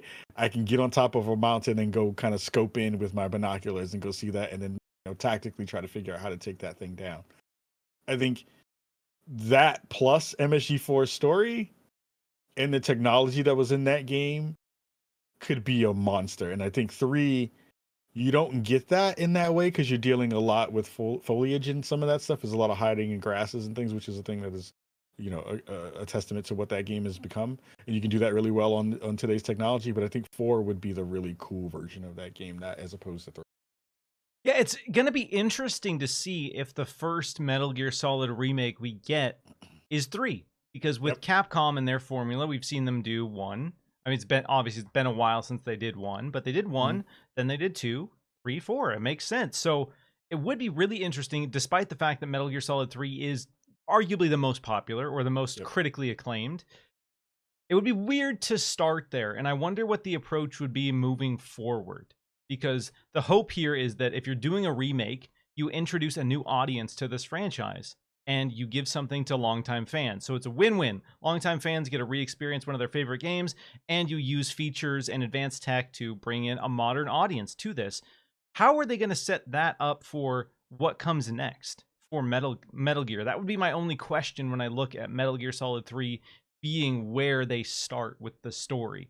And they could obviously go into other remakes, but I imagine that they wouldn't. I imagine it would be Metal Gear Solid 3 and then something new from the Metal Gear Solid franchise, in the same way that we're seeing a lot of experimentation with Silent Hill. They're remaking Silent Yeah. Hill 2, but then they're also doing a bunch of other new ideas. And I think that is fine, and that's kind of what I would want. I really wouldn't want to see Metal Gear Solid relegated to just remakes. But then there's people who look at Metal Gear as it is and say, you can't you can't do Metal Gear without Kojima. You Right. can't that his style of storytelling, his world building, that is Kojima at its heart and soul. So it's hard for some people to wrap their minds around what a Metal Gear Solid game would be without Kojima. So maybe Konami recognizes that in some capacity and says, "All right, let's try a remake. Let's find a good team to make a solid remake of what people want, what people know and want. We don't have to mess with too much. We can just make it look better, make it play better, and give fans a Metal Gear game. Make that Metal Gear money, and then we don't have to worry about creating a new story that ties into this world." Right. So do you think if this is a hit that this will lead to more Metal Gear games? And do you think there's ever a world where Kojima gets involved with the franchise? No on that answer. I think Yeah, those bridges are burnt to the burnt ground. to a crisp. I mean, think about it. I mean, Kojima Productions now is its own thing in a real way. Like, I think the biggest conversation when Kojima and Konami had a fight and split ways was like, what is Kojima gonna do? Like, is he just gonna become a free agent? Is he just gonna go be, work for not for another studio because that's just beneath him at this point? But I think what was going to be his plan, and I think with Death Stranding being out in the world and being a success, and Kojima Productions showing that they can hit everything from fidelity to story to all of those things, they are in the driver's seat about whatever they want to do in that space. You got Xbox throwing a bag at him, so throwing a bag. You know what I mean? Like I saw Phil and everybody on the team, and Aaron Green hanging out at Kojima Studio. I was like, man, I want to go to Kojima Production Studio. That look cool. Yeah, but it winds up being that thing that now Kojima can continue to write his own ticket. He has his production studio. He already knows what he wants to do. He's talking and hanging out with Jordan Peele. They're going to do something cool at some point. Oh god, yeah, hopefully. That's right. Jordan Peele and Kojima. Woo! Right? So like he can do what he wants to do. I do think that there is still a space, and maybe this is just me talking about it from a fan perspective of like, I really do want a Metal Gear game. I want a new Metal Gear game. And it doesn't, again, like we don't have to do anything with Snake because Snake is dead and all of those conversations in there. Again, another space where you can pull in a new character and make a new storyline and dig into some of the real kind of underpinnings of what that story was about, which is, war, global conflict, all of those things. You can do all those things in the story, have someone else write it. It would actually, it would actually, and I know this isn't going to happen, it would be kind of cool to see Jordan Peele write a Metal Gear game. Oh, dang. I didn't think about that until just now because I've always thought about him in terms of just doing horror stuff. But like, he is a fantastic writer in terms of the conversations around, issues of the day. It could be really cool to see like them play around with some of that stuff. But would Jordan Peele do his pal Kojima dirty like that? Nah, he wouldn't do it because it wouldn't make sense for them to do that together. I mean, you could make freaking Metal Gear Z. Put a Z on it, and then like, we're gonna do it for Kojima Productions, and then just have them write it and do it. But I do think that there's still a space for a new Metal Gear game. I hope that this is potentially a thing that from that conversation of, if we get this right, let's test the waters and see if people are excited about the franchise still. And then what would happen in that space would be really cool to see if they could actually pull it off, because I think the bones are there. Like, Kojima's a good writer. He's a great writer. But his ethos of what he is and brings to that space can be replicated. I don't think it's just a thing that he could do and then it's just done because he's not doing it anymore. The bones of that story and the bones of that IP are still ones that someone else could take on and do really cool stuff with, especially with the way that we've seen games tackle the technology layers of all that stuff. Every game now has a drone in it, right? Like, all of those things that we've seen kind of push itself forward from the Metal Gear franchise are now incorporated in most of the games we wind up playing. Everyone has a throwable camera. Everyone has a way to kind of like surveil the space around you. Everyone has a way to kind of be stealthy. Like, it wouldn't be that hard to see the analogs between what that game could be and what a new franchise could be, or a new version of that game could be with the new character. Yeah, it's one of those things where when we look at art and successful art and art that people love, at a certain point, it becomes what it means to the audience, what it means to the creator. And we've seen long-running franchises get picked up by someone else, new, fresh talent with new ideas, and they take what that franchise meant to them and means to the world, and they put their own spin on it. So I do agree. I think there is space for it to exist. It's, you know, as much as I love Kojima, I think even Kojima would agree that sometimes some artist will do something better with an idea that you have. And I think unless your ego is just out of control, it's, you know, it's okay to recognize that. It's okay to allow someone to experiment within this playground and these confines that you created, and hopefully evolve it. We've seen it with movie franchises constantly. Evil Dead is a recent example. Evil Dead, that we've had multiple people go back to the well and put their own spin on it, on what it means. And while Evil Dead 2013 and Evil Dead Rise feel completely different tonally than the original Evil Dead movies, they still capture the essence of that terror, that visceral gore, that what the messaging of Evil Dead has always been. And so you could have somebody go back to the well with Metal Gear and do something innovative and original and exciting, and I think there is potential for it. And with all remakes, it is just a trial, a justification to see, can we invest the big money into a new project? Is the money going to be there? Will people buy it? Or has it been so long that there's no guarantee for sales anymore? And Konami's in that space with all of their IP, because they've been all of them dormant for such a long time. That being said, they didn't question Silent Hill. They're doing 5 Silent Hill games at the same time. We didn't give you one for a good decade or longer, but here's 5. Now shut the up, all right? Here's 5 Silent Hills. Quit saying that Kojima's going to make Silent Hills at every E3 show. Here's 5 of them, all right? So we got to talk about the exclusivity show. Obviously, this is an Xbox show. Metal Gear Solid, the Metal Gear Solid HD collection is on Xbox. It's you know, Metal Gear Solid games for a long time. The last several have been on Xbox. How do you feel about exclusivity in this case? Would it be a bummer? Is it understandable? What's the deal here? I mean, it always hurts for the folks who aren't going to get it. Yeah. I mean, but it's also, you know, like, I think everyone needs to understand that, like, we are in an arms race, and I think the arms race is exclusivity still. Like, it is one in which now we're seeing, not only with the conversations about like purchasing studios and publishers, but also trying to figure out which games you're going to have on your platform, is really just important. I think you're seeing it with the conversations about Blizzard and ABK, about like why people are so upset about all of those things. But I think for this particular franchise, I've never thought of it as a Xbox game. You know, like, I've always thought of Silent Hill and those kinds of games as PlayStation games in a weird way. Like, they've always been there. Yeah, Silent Hill 1 started on PlayStation. Metal Gear Solid started on PlayStation. Yeah, like, that's always felt like they belonged on that platform. So I think it's less of a worry for folks who are like in that ecosystem, and I think it would just be sad for the folks who definitely did want to try it and they don't have a PlayStation platform game console to kind of dig themselves into. So it sucks, but it's also like, that's the way it's moving, kids. We got to figure that out now. Either you can jump on that board if you can financially support it and do it and get the other console too, but if you can't, then you just got to wait. Yeah, it's unfortunate in this battle of content, this battle of, you know, it's less about the consoles now itself and more about the exclusive content, as we're seeing with a lot of subscription services and that pool.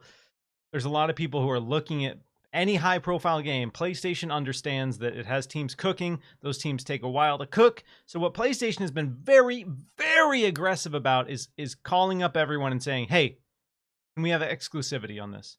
We'll give you devs, we'll give you money, we'll give you marketing money, we'll give you resources to help this game, and we'll give you a lump sum of cash. Can we get exclusivity on this? And they say, you know, we have potential to do X dollars on X platform, and they will come back and say, all right, well, what if we can guarantee that the money we give you supersedes what you'd sell on that platform in that time? What about that? And then you're looking at that as a publisher and and a developer, and you're like, well, damn, when you put it that way, all right, dude, let's go. And that sucks for people who only have an Xbox. And I talk about this. Not everyone can afford all the consoles, and it sucks. Like, sometimes you buy a platform for one reason, because it has games or an ecosystem that you connect with, your friends are there, whatever the case is, and then you see an absolute banger drop that you want to play, and it's an exclusive. Metal Gear Solid could be that. It could still be multi-platform. Again, these are just rumors. But with that being said, some other rumors suggest that Konami and PlayStation are going to be real tight for a little while. Really tight. We already know that Silent Hill 2 timed PS5 exclusive. Mhm. If this Metal Gear Solid 3 remake rumors are, if these rumors are true, that would be another PS5 exclusive. Yep. Some folks are suggesting that they have heard that Castlevania, one of my favorite franchises of all time, a franchise I've been begging to come back in one way, shape, or form. Some people are suggesting that Castlevania could be coming back, and that Castlevania, additionally, would be a PlayStation 5 exclusive. First off, is there a world where there's a PlayStation showcase that has Metal Gear Solid 3, Castlevania, and Silent Hill 2 in the same show? Sure, why not? What? I don't see why not. Yeah, I mean, they you buy a block and you say like, look, we're giving you this stuff to showcase that you are a preferred partner of ours. We want to give you a space to showcase all of your stuff. All you got to do is say you're exclusive to us, and you got marketing dollars towards it. Like, that's the easy way to do a lot of that stuff. It makes a lot of sense for them to potentially do it.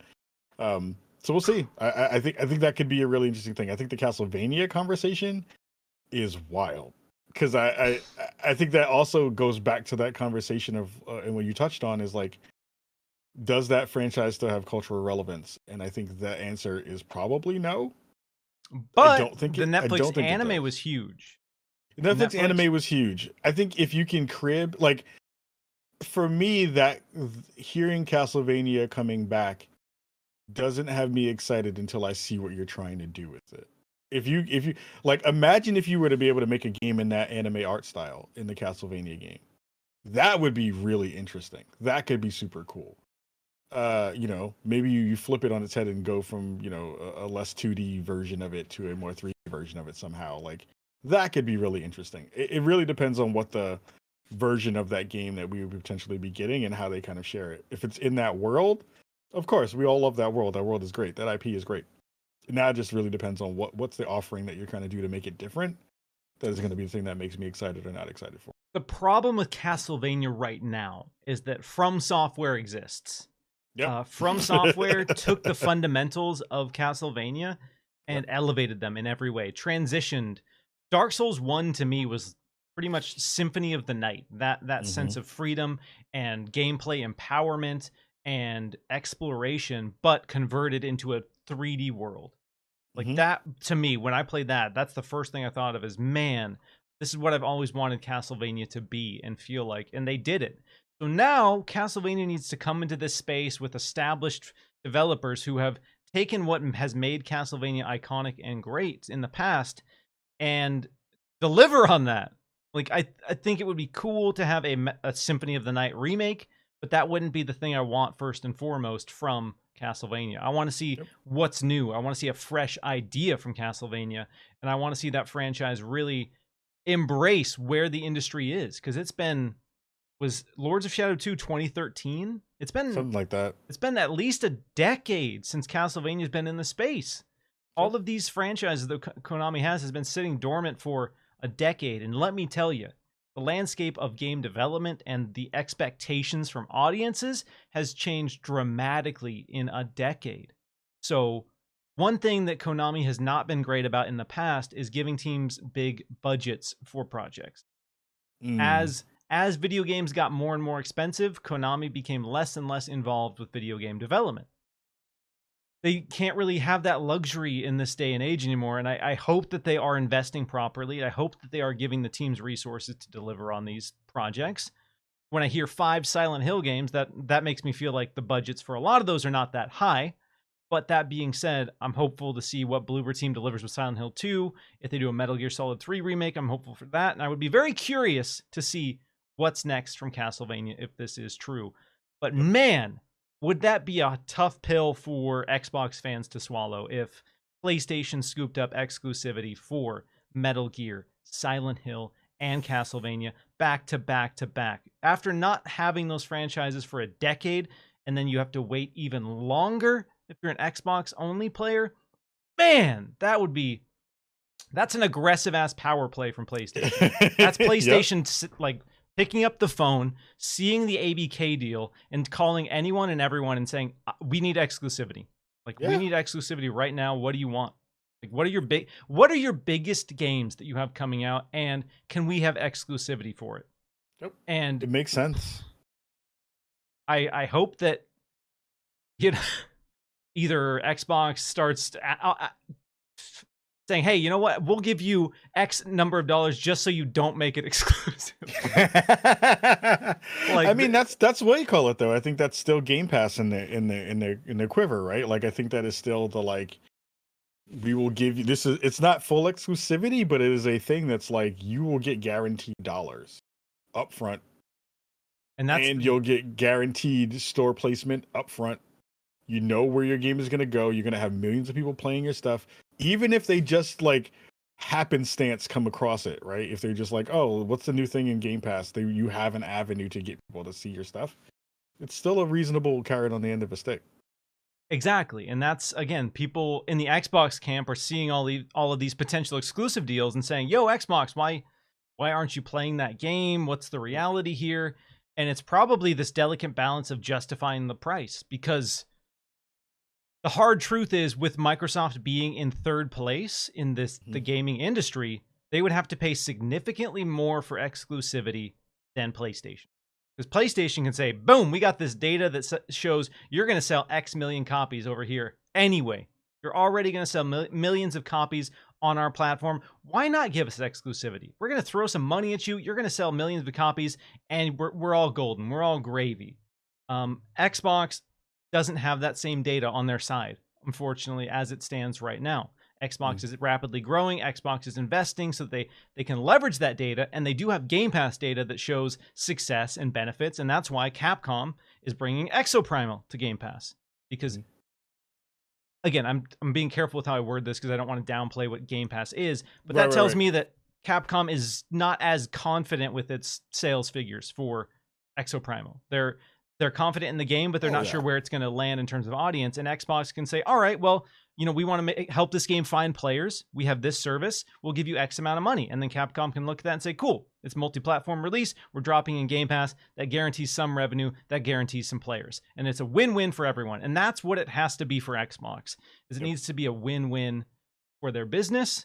And that's how they're going to justify these prices. That being said, if it gets to a point where most of the biggest games are exclusive to PlayStation time and time and time again, then Xbox might have to just either have games that are just unquestionably must play. You must invest in the Xbox ecosystem without question. You have to be here to play these. Or they're going to have to be more aggressive and say, all right, we have to just eat the money. Like we have to eat the money. We can't keep losing these big beloved franchises, because people are just going to say, I'm not waiting a year plus to play the new Silent Hill, the new Metal Gear, the new Castlevania. I'm just not. I'm buying a PlayStation. And then if more and more people do that, then you say, oh, actually, I like PlayStation. PlayStation's cool. They continue to give me stuff I want. Maybe I'll keep investing here. Maybe I won't bother with my Xbox anymore. Again, that's a dramatic scenario, but that's kind of the reality of these habits that we find ourselves in. Is you go where the best experience is. You go to where the experience that caters to what you want. And if you want to play Konami games, well, you might have to buy a PlayStation 5. We shall see. It'll be a really interesting, rest of the year to see where that goes, and kind of into mid-year next year for sure. Yep.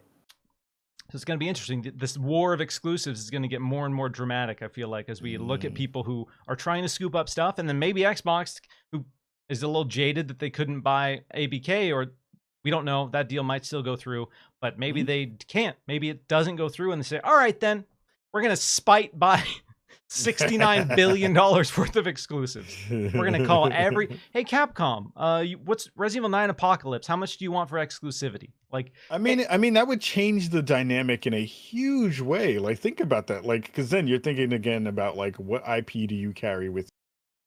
And if you were to say, as a Sony property, as a Sony company, the next 2 to 3 Resident Evil games are only going to be on PlayStation. That is a huge get. if you were to be able to say that and do that. That's a huge Oh, get. that would be a hit. That would be such a hit. Because right now, Capcom Huge. they're strong, they're confident, they're successful. So PlayStation can come to them with an offer and say, we're going to sell millions everywhere. We're going to buy our games everywhere. So we're going to put them everywhere. But if there's a world where that dynamic starts to shift away from Xbox, that conversation is going to be a lot easier for PlayStation. And that's Xbox can't not have consistent Capcom support. Not with how they're hitting. They just can't. That would be such a detriment to the business. But again, it's interesting to see how this all plays out. And it will be interesting to see if Xbox puts some pressure on PlayStation and says, hey, you know what? This is the way you've been playing. We tried to do it a different way. We were told we can't do it this way. So be it. The gloves are off. It's exclusivity wars. And every single big game goes back and forth between PlayStation and Xbox until the end of time. Oh my God. Wild. Wild. All right. I know you're a big fighting game fan. We got to talk a little bit about Mortal Kombat. Yes. And some new details surrounding what's next. What's next from the franchise? Mortal Kombat 12 has been rumored for a long time, and it was essentially confirmed via a WB shareholder meeting. So we all know it's coming. The fact that it's coming is not a surprise because WB says, hey, we're shipping a new Mortal Kombat soon. Investors, please don't pull all your money out. Please. Yeah. We have games coming. Don't leave. Mortal Kombat's coming. But a lot of us have speculated on what that could be. Where is it going to go? We had Mortal Kombat 10. We had Mortal Kombat 11.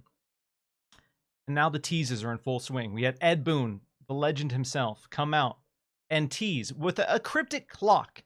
If you saw it, it was a clock that loops around to 12 and then goes past to 12 and stops at 1.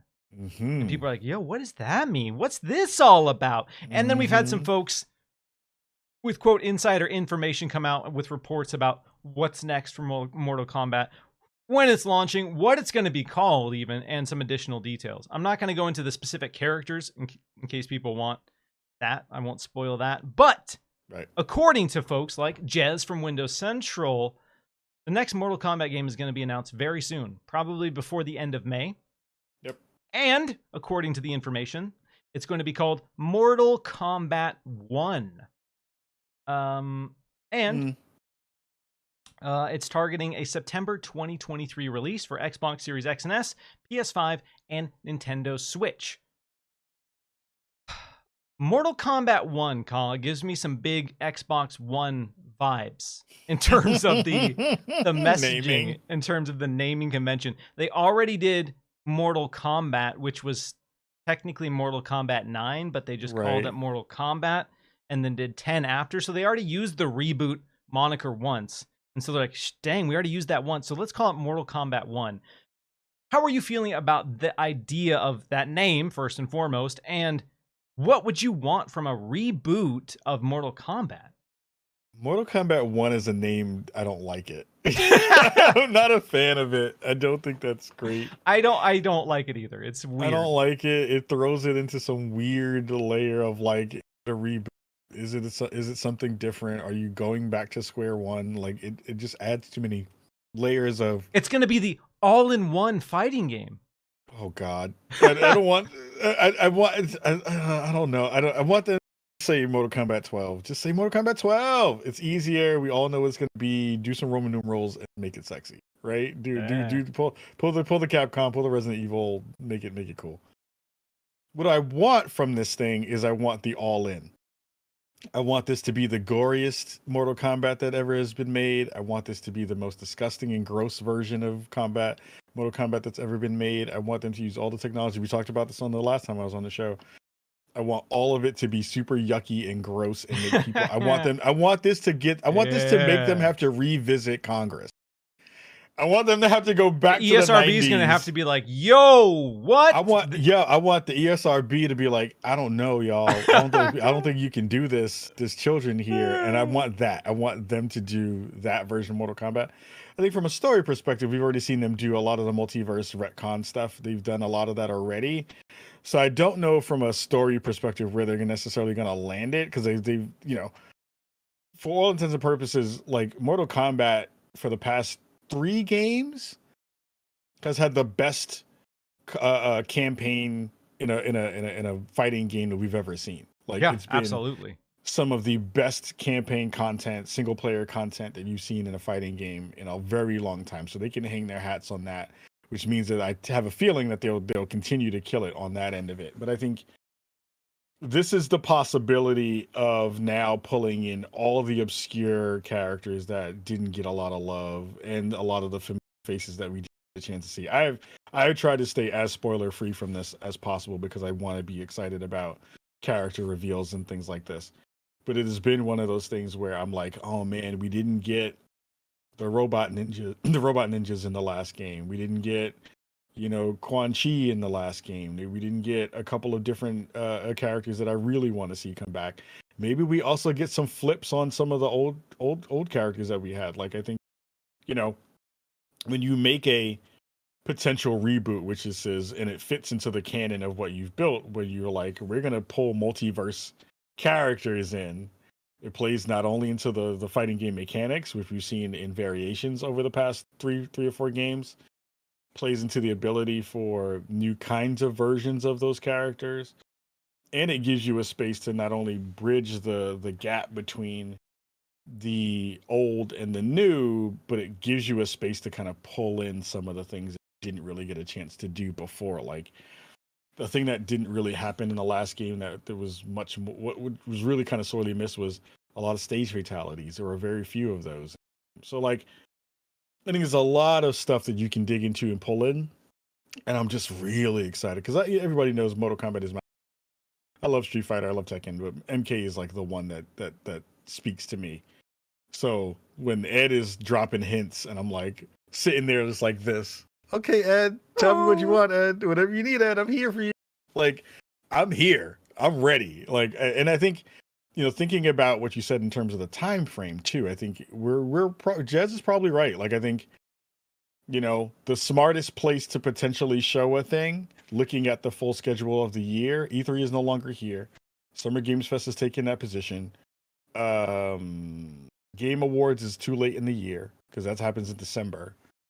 So we might get stuff either before Summer Games Fest or right in Summer Games Fest to be able to see what the new Mortal Kombat's going to wind up being, which has me really excited because that does reinforce that conversation that the game is really far along and that it's going to be dropping pretty soon, in the way that the last version we had to wait a fairly long time between the Game Awards reveal and when the game wind up dropping. So, man, I'm so excited. It's going to be dope. I'm real Dude, there is huge potential to go back. Again, people are tired of reboots, but the problem that Mortal Kombat got itself into, for fans like me, I was a reptile main in Mortal Kombat 10.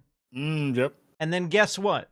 Because of the lore nerds, because the people are like, well, technically, I couldn't be Reptile in Mortal Kombat 11, and that is dumb. That is such a dumb way to push a franchise forward. And they fall in this trap of, well, this character died in this world, or this character's here in this other dimension in this in terms of the lore. So we have to pander to the lore here, and that's going to affect the fighting game. But if they go back to the very first Mortal Kombat tournament, all that slate is wiped clean. They can keep themselves from falling into those traps. And something potentially cool that they could do is, wouldn't it be dope if they embrace the character creation aspect for the campaign, and they let you be a combatant in the first Mortal Kombat tournament? And they build a campaign around, like the movie, like your little your OC original character gets to participate in Mortal Kombat. I think that could be cool. Obviously, there's a lot of iconic characters that they can pull from there to have the standout campaign moments.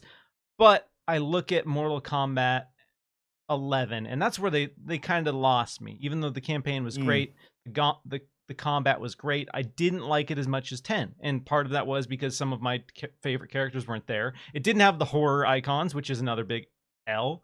Mortal Kombat 10 had all Leatherface, Alien, like all these icons from horror, which again, for me as a sicko, that's, I love it. It makes sense. More like you, I want Mortal Kombat to be disgusting, absolutely visceral. And they won't do this, but does anyone here remember Bushido Blade? Yeah. Bushido Blade for PS1. Remember the dope mechanics where when you would get hit in the arm, you would become disabled in that arm? Or if you got hit in the leg or both legs, you would have to crawl on the ground. Yeah. Like, imagine a Mortal Kombat game where your arm gets blown off in the middle of the fight and then you just can only use one arm. Yeah. Like, that's what I want to see. Sure, that would impact, you know, the fighting game community, the competitive aspect of it, but add a weird dumb mode for people like me who just want the carnage, limbs skewed across the battleground.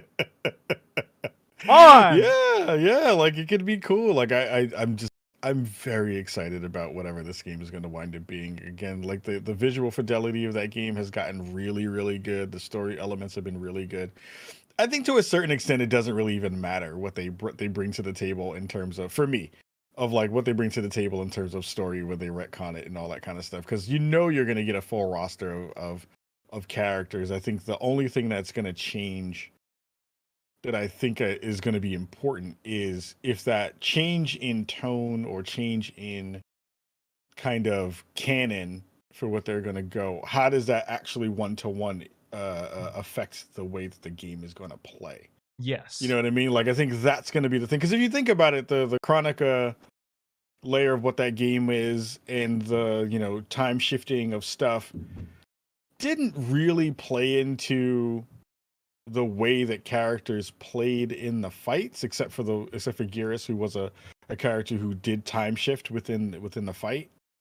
But it wasn't like Liu Kang, because he had like alternate Liu Kang, had different moves because that alternate Liu Kang changed the way that it was brought up or raised or whatever, you know, in the canon. It didn't do anything of that stuff. So it'll be interesting to see if those things connect in a way that's going to be different, or if that canon is just going to affect the kind of outlying systems around the main thing that you do in that game in this fight. Does it change the crypt? Sure. Does it change the skins? Potentially and probably. But in terms of like the one-on-one fights and how those things work, it probably won't have that much of an impact on any of that stuff. It will probably change the way that they think about and who they bring in as those non-canon MK characters that a lot of people have been talking about. That will change the way that works from a story perspective and potentially from that kind of change and shift in time and stuff. Yeah, I'm really excited to see what's next. And it's wild that we're living in a timeline where we're going to get Street Fighter 6, Mortal Kombat 1, and the next Tekken all within a year. Like, there's no guarantee that Tekken is going to ship this year. There's no guarantee that Mortal Kombat will ship this year, though it sounds very likely. But there's still within the next 12 months, we are going to get all three of these juggernaut fighting games, and it's so good to see, because Tekken looks incredible. Howrang is back, baby. Let's go. It looks so good. It looks so good. So I'm ready. I'm ready for all of it. I'm here for all of it. We're getting close to 2 hours. There's a couple more topics. Yep. I'm gonna skip over one. I'm just gonna give people a quick recap. A Plague Tale Requiem is 60 FPS on Series X. If you were turned off by the 30 FPS mode at launch, there's a performance mode available now. Go check it out. The game is amazing. We were gonna talk about optimization, blah de blah de blah. But there's one more big topic I want to touch on, and I don't want to keep us here all day. So appreciate everyone still hanging out. If you're digging the show, hit the like button, share it out. If you're listening to the audio versions, slap me a little review. Jacob Novick, some clarity on some of the earlier comments here regarding PlayStation, says, hold on, I didn't mean it like Sony are doomed because I'm not into console wars, but rather PlayStation 10's games as a service games I want to have before March fiscal year 2026 should be scared of how these and future things turn out, is how I could have worded it. Yeah, okay. Yeah, there's definitely... Sure. Everything's a question mark. There's no guarantees for success anymore, and when you're spending millions of dollars, $100 million plus on a game, that's scary. That's a scary place to be. Mm-hmm. One more from Jacob. Miles, if you use a PC and use a mod... spoilers. This is spoilers for Resident Evil 7, or Resident Evil Village. Spoilers. Miles, if you use a PC to use a mod to zoom out the screen at the ending of RE7, you can see a hand who has 2 fingers bitten off and 3 within the bandages. So confirmed, I guess Ethan lives. Yes, there's been people who have dove in. If you haven't, sorry, spoilers. If you haven't beaten Village, there's a scene where there's a car pulling away at the end, and you see the car stop, and a figure what is walking on the side of the road. You don't see who the figure is, but a lot of people have taken the freeform camera and zoomed in, and the character model that they use that's walking on the side of the road is Ethan's character model. So, does he live? Weird though. I don't know. Which is weird because they fixed that in the DLC though. Like I think you get clarity on that in the DLC if I'm not mistaken. Because You don't, unfortunately. They played because doesn't his daughter take over in that DLC? Oh no, I'm thinking about the most recent game. I'm a liar. Okay, that's so not when true. when you play the DLC, Yep. It plays the exact same cutscene. Right. You see it plays out. It has the scene where she's at the cemetery. Yep. And then she leaves. They get in the car stops, and there's that same figure walking on the side of the road. So I don't know. It's Resident Evil, so the story's always nonsense. So they could easily be like, guess what? He lives, suckers. Yeah. Go play that DLC for the most recent game because that DLC is really good actually. Okay. Spoilers are over if you were skipping or pausing. Summer Game Fest. We know the Xbox Game Showcase and the Starfield Direct are June 11th. We talked about that last week, but another part of this show, or another part of the summer festivities, is Summer Game Fest, Jeff Keighley's show. And we know he's gone big the last several years. We know he continues to try to outdo himself. He wants to get the biggest reveals ever. He wants to get the most viewers ever. So he's really out there hustling, trying to make the show great. And this week, he revealed the roster of partners for the show. And I'm going to read it off here because it's absolutely staggering. The number of confirmed partners for this show is huge. So strap in. Activision, Amazon Games, Annapurna, Bandai Namco, Behavior, Capcom, CD Projekt, Devolver Digital, Digital Extremes, Disney, EA, Epic, Focus Interactive, Gearbox, Grinding Gear Games, Hoyoverse, Kabam, Larian Studios, Level Infinite, Magic the Gathering, NeoWiz, Netflix, Nexon, Niantic, North Beach Games, Paradox, Pearl Abyss, Phoenix Labs, PlayOn, PlayStation, Pocket Pair, Second Dinner, Sega, Smilegate, Square Enix, Steam, Techland, Ubisoft, Warner Brothers, and last but not least, Xbox. Woo! Bangers coming. That's a lot of developers and a lot of publishers on board here. So given this list, now that we know who's going to be there for sure, where are your hype levels at with the show? Are you excited? Have you been disappointed by Jeff shows in the past? Where do you stand with homie Jeff and Summer Game Fest? I mean, Summer Game Fest last year was the best version of, like, as a person in the press, it was a fantastic event. Like, everything was in one central location. You can go roam from one booth to another booth to go check out the games, to get some time and hands-on with it. You know, now that he's expanding it and has another year in his belt, I'm sure it's going to be even better. It'll probably have, with this amount of, because they didn't have this amount of people at the previous one. It was much smaller. So it means he's gotten a bigger space to potentially do all this stuff, and at least he's gotten more places to do it.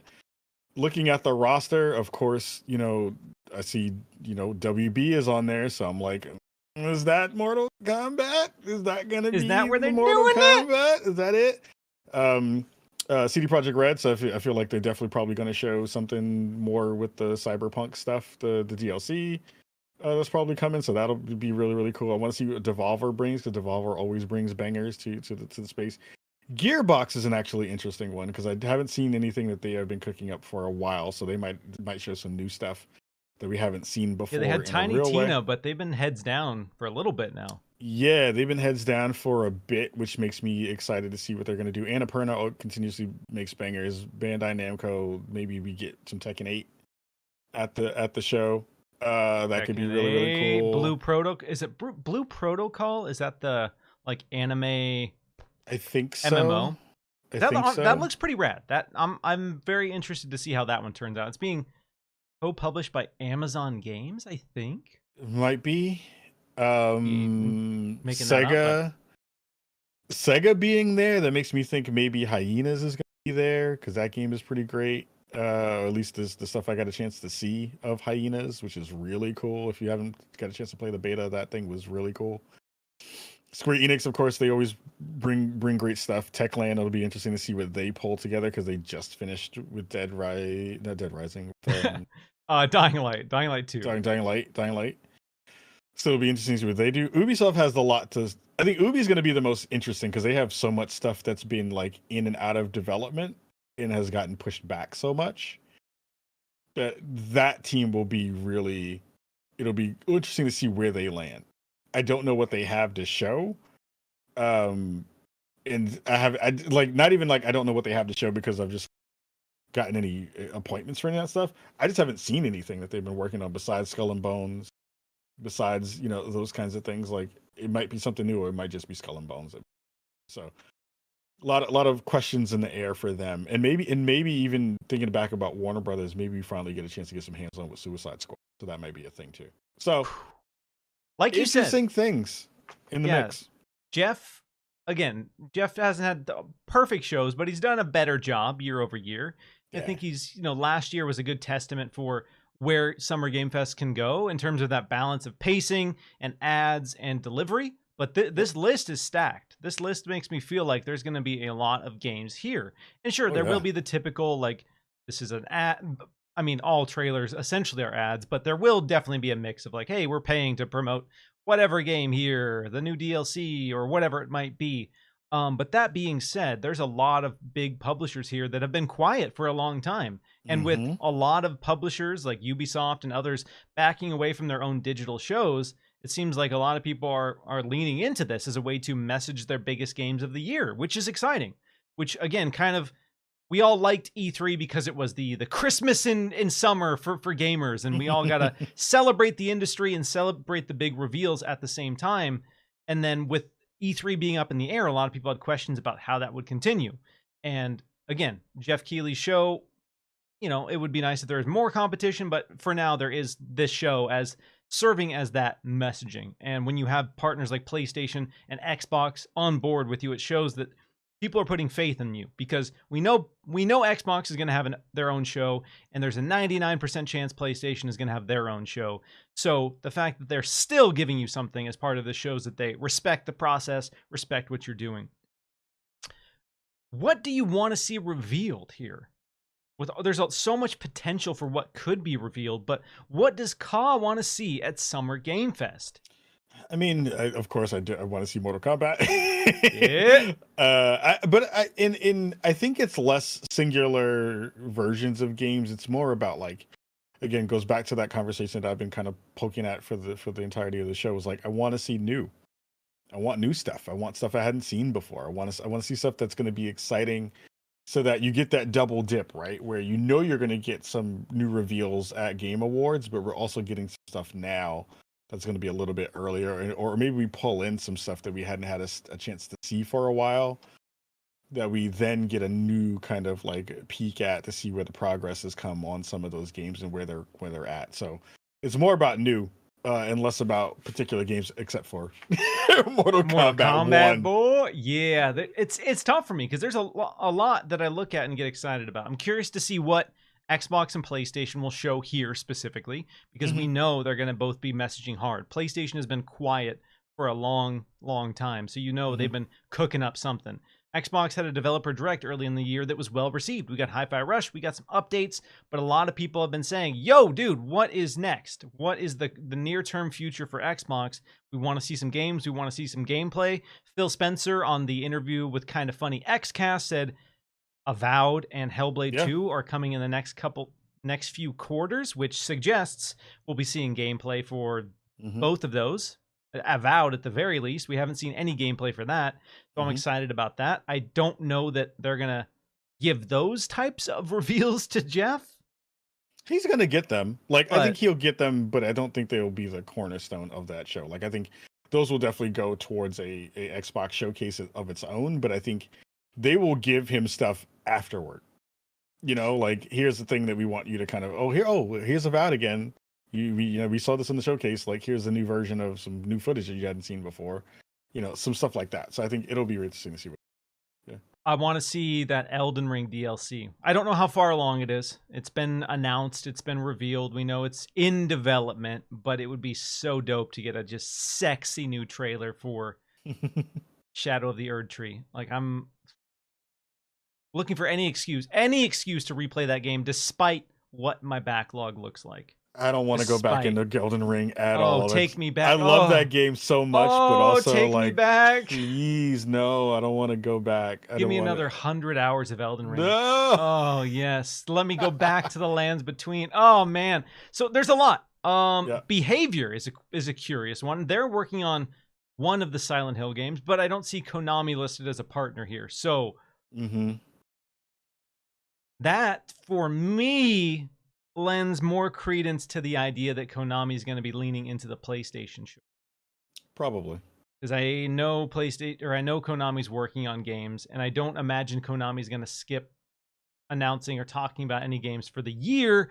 So yeah, maybe those rumors about Konami and PlayStation being tight are true. And maybe it could just be marketing deals. Could just be marketing deals that are getting confused for exclusivity. But we probably will find out within the next few weeks. Jeff Grubb is saying before March 25th. Some people are speculating the week of, maybe as soon as, May 25th. Some people are saying maybe May 18th. I don't know, but it sounds like we'll find out very, very soon. Man, good stuff coming for the summer. I'm excited, dude.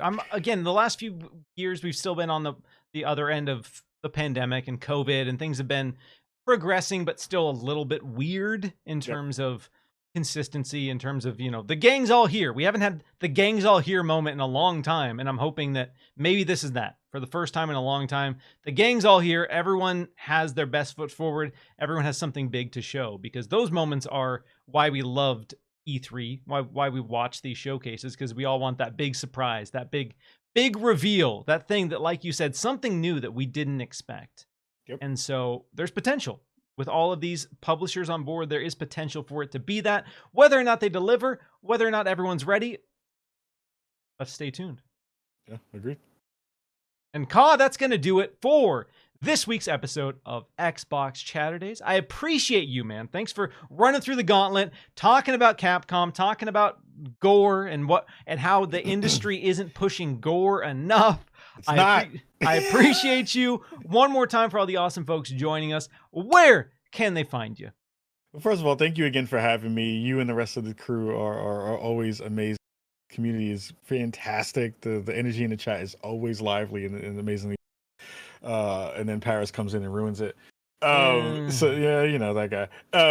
But yeah, you can check out my work over at twitch.tv/spawnonme. That's where we do our live show every week. Usually it's around Wednesday or Thursdays around 6 p.m. We've been moving things around because of the NBA playoffs. So it's been now that my Knicks are done, I don't give a crap. So it'll probably be on Wednesdays around 6 p.m. PST. You can check out the show there. We are on all podcast platforms. We actually just fixed some of our feeds, so you can go check us out on iHeartRadio. We're on there now. We're back on Google Podcasts, a couple other places that we were weirdly not on before. I had to hit some buttons in the back end. I was like, hey, that's not working. That's broken. Oh, wait a second.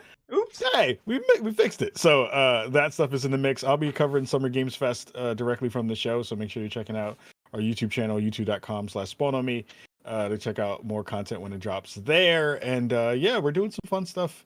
Hopefully we're going to be able to get the Spawnies, our award show, back up and running for late January of 2024.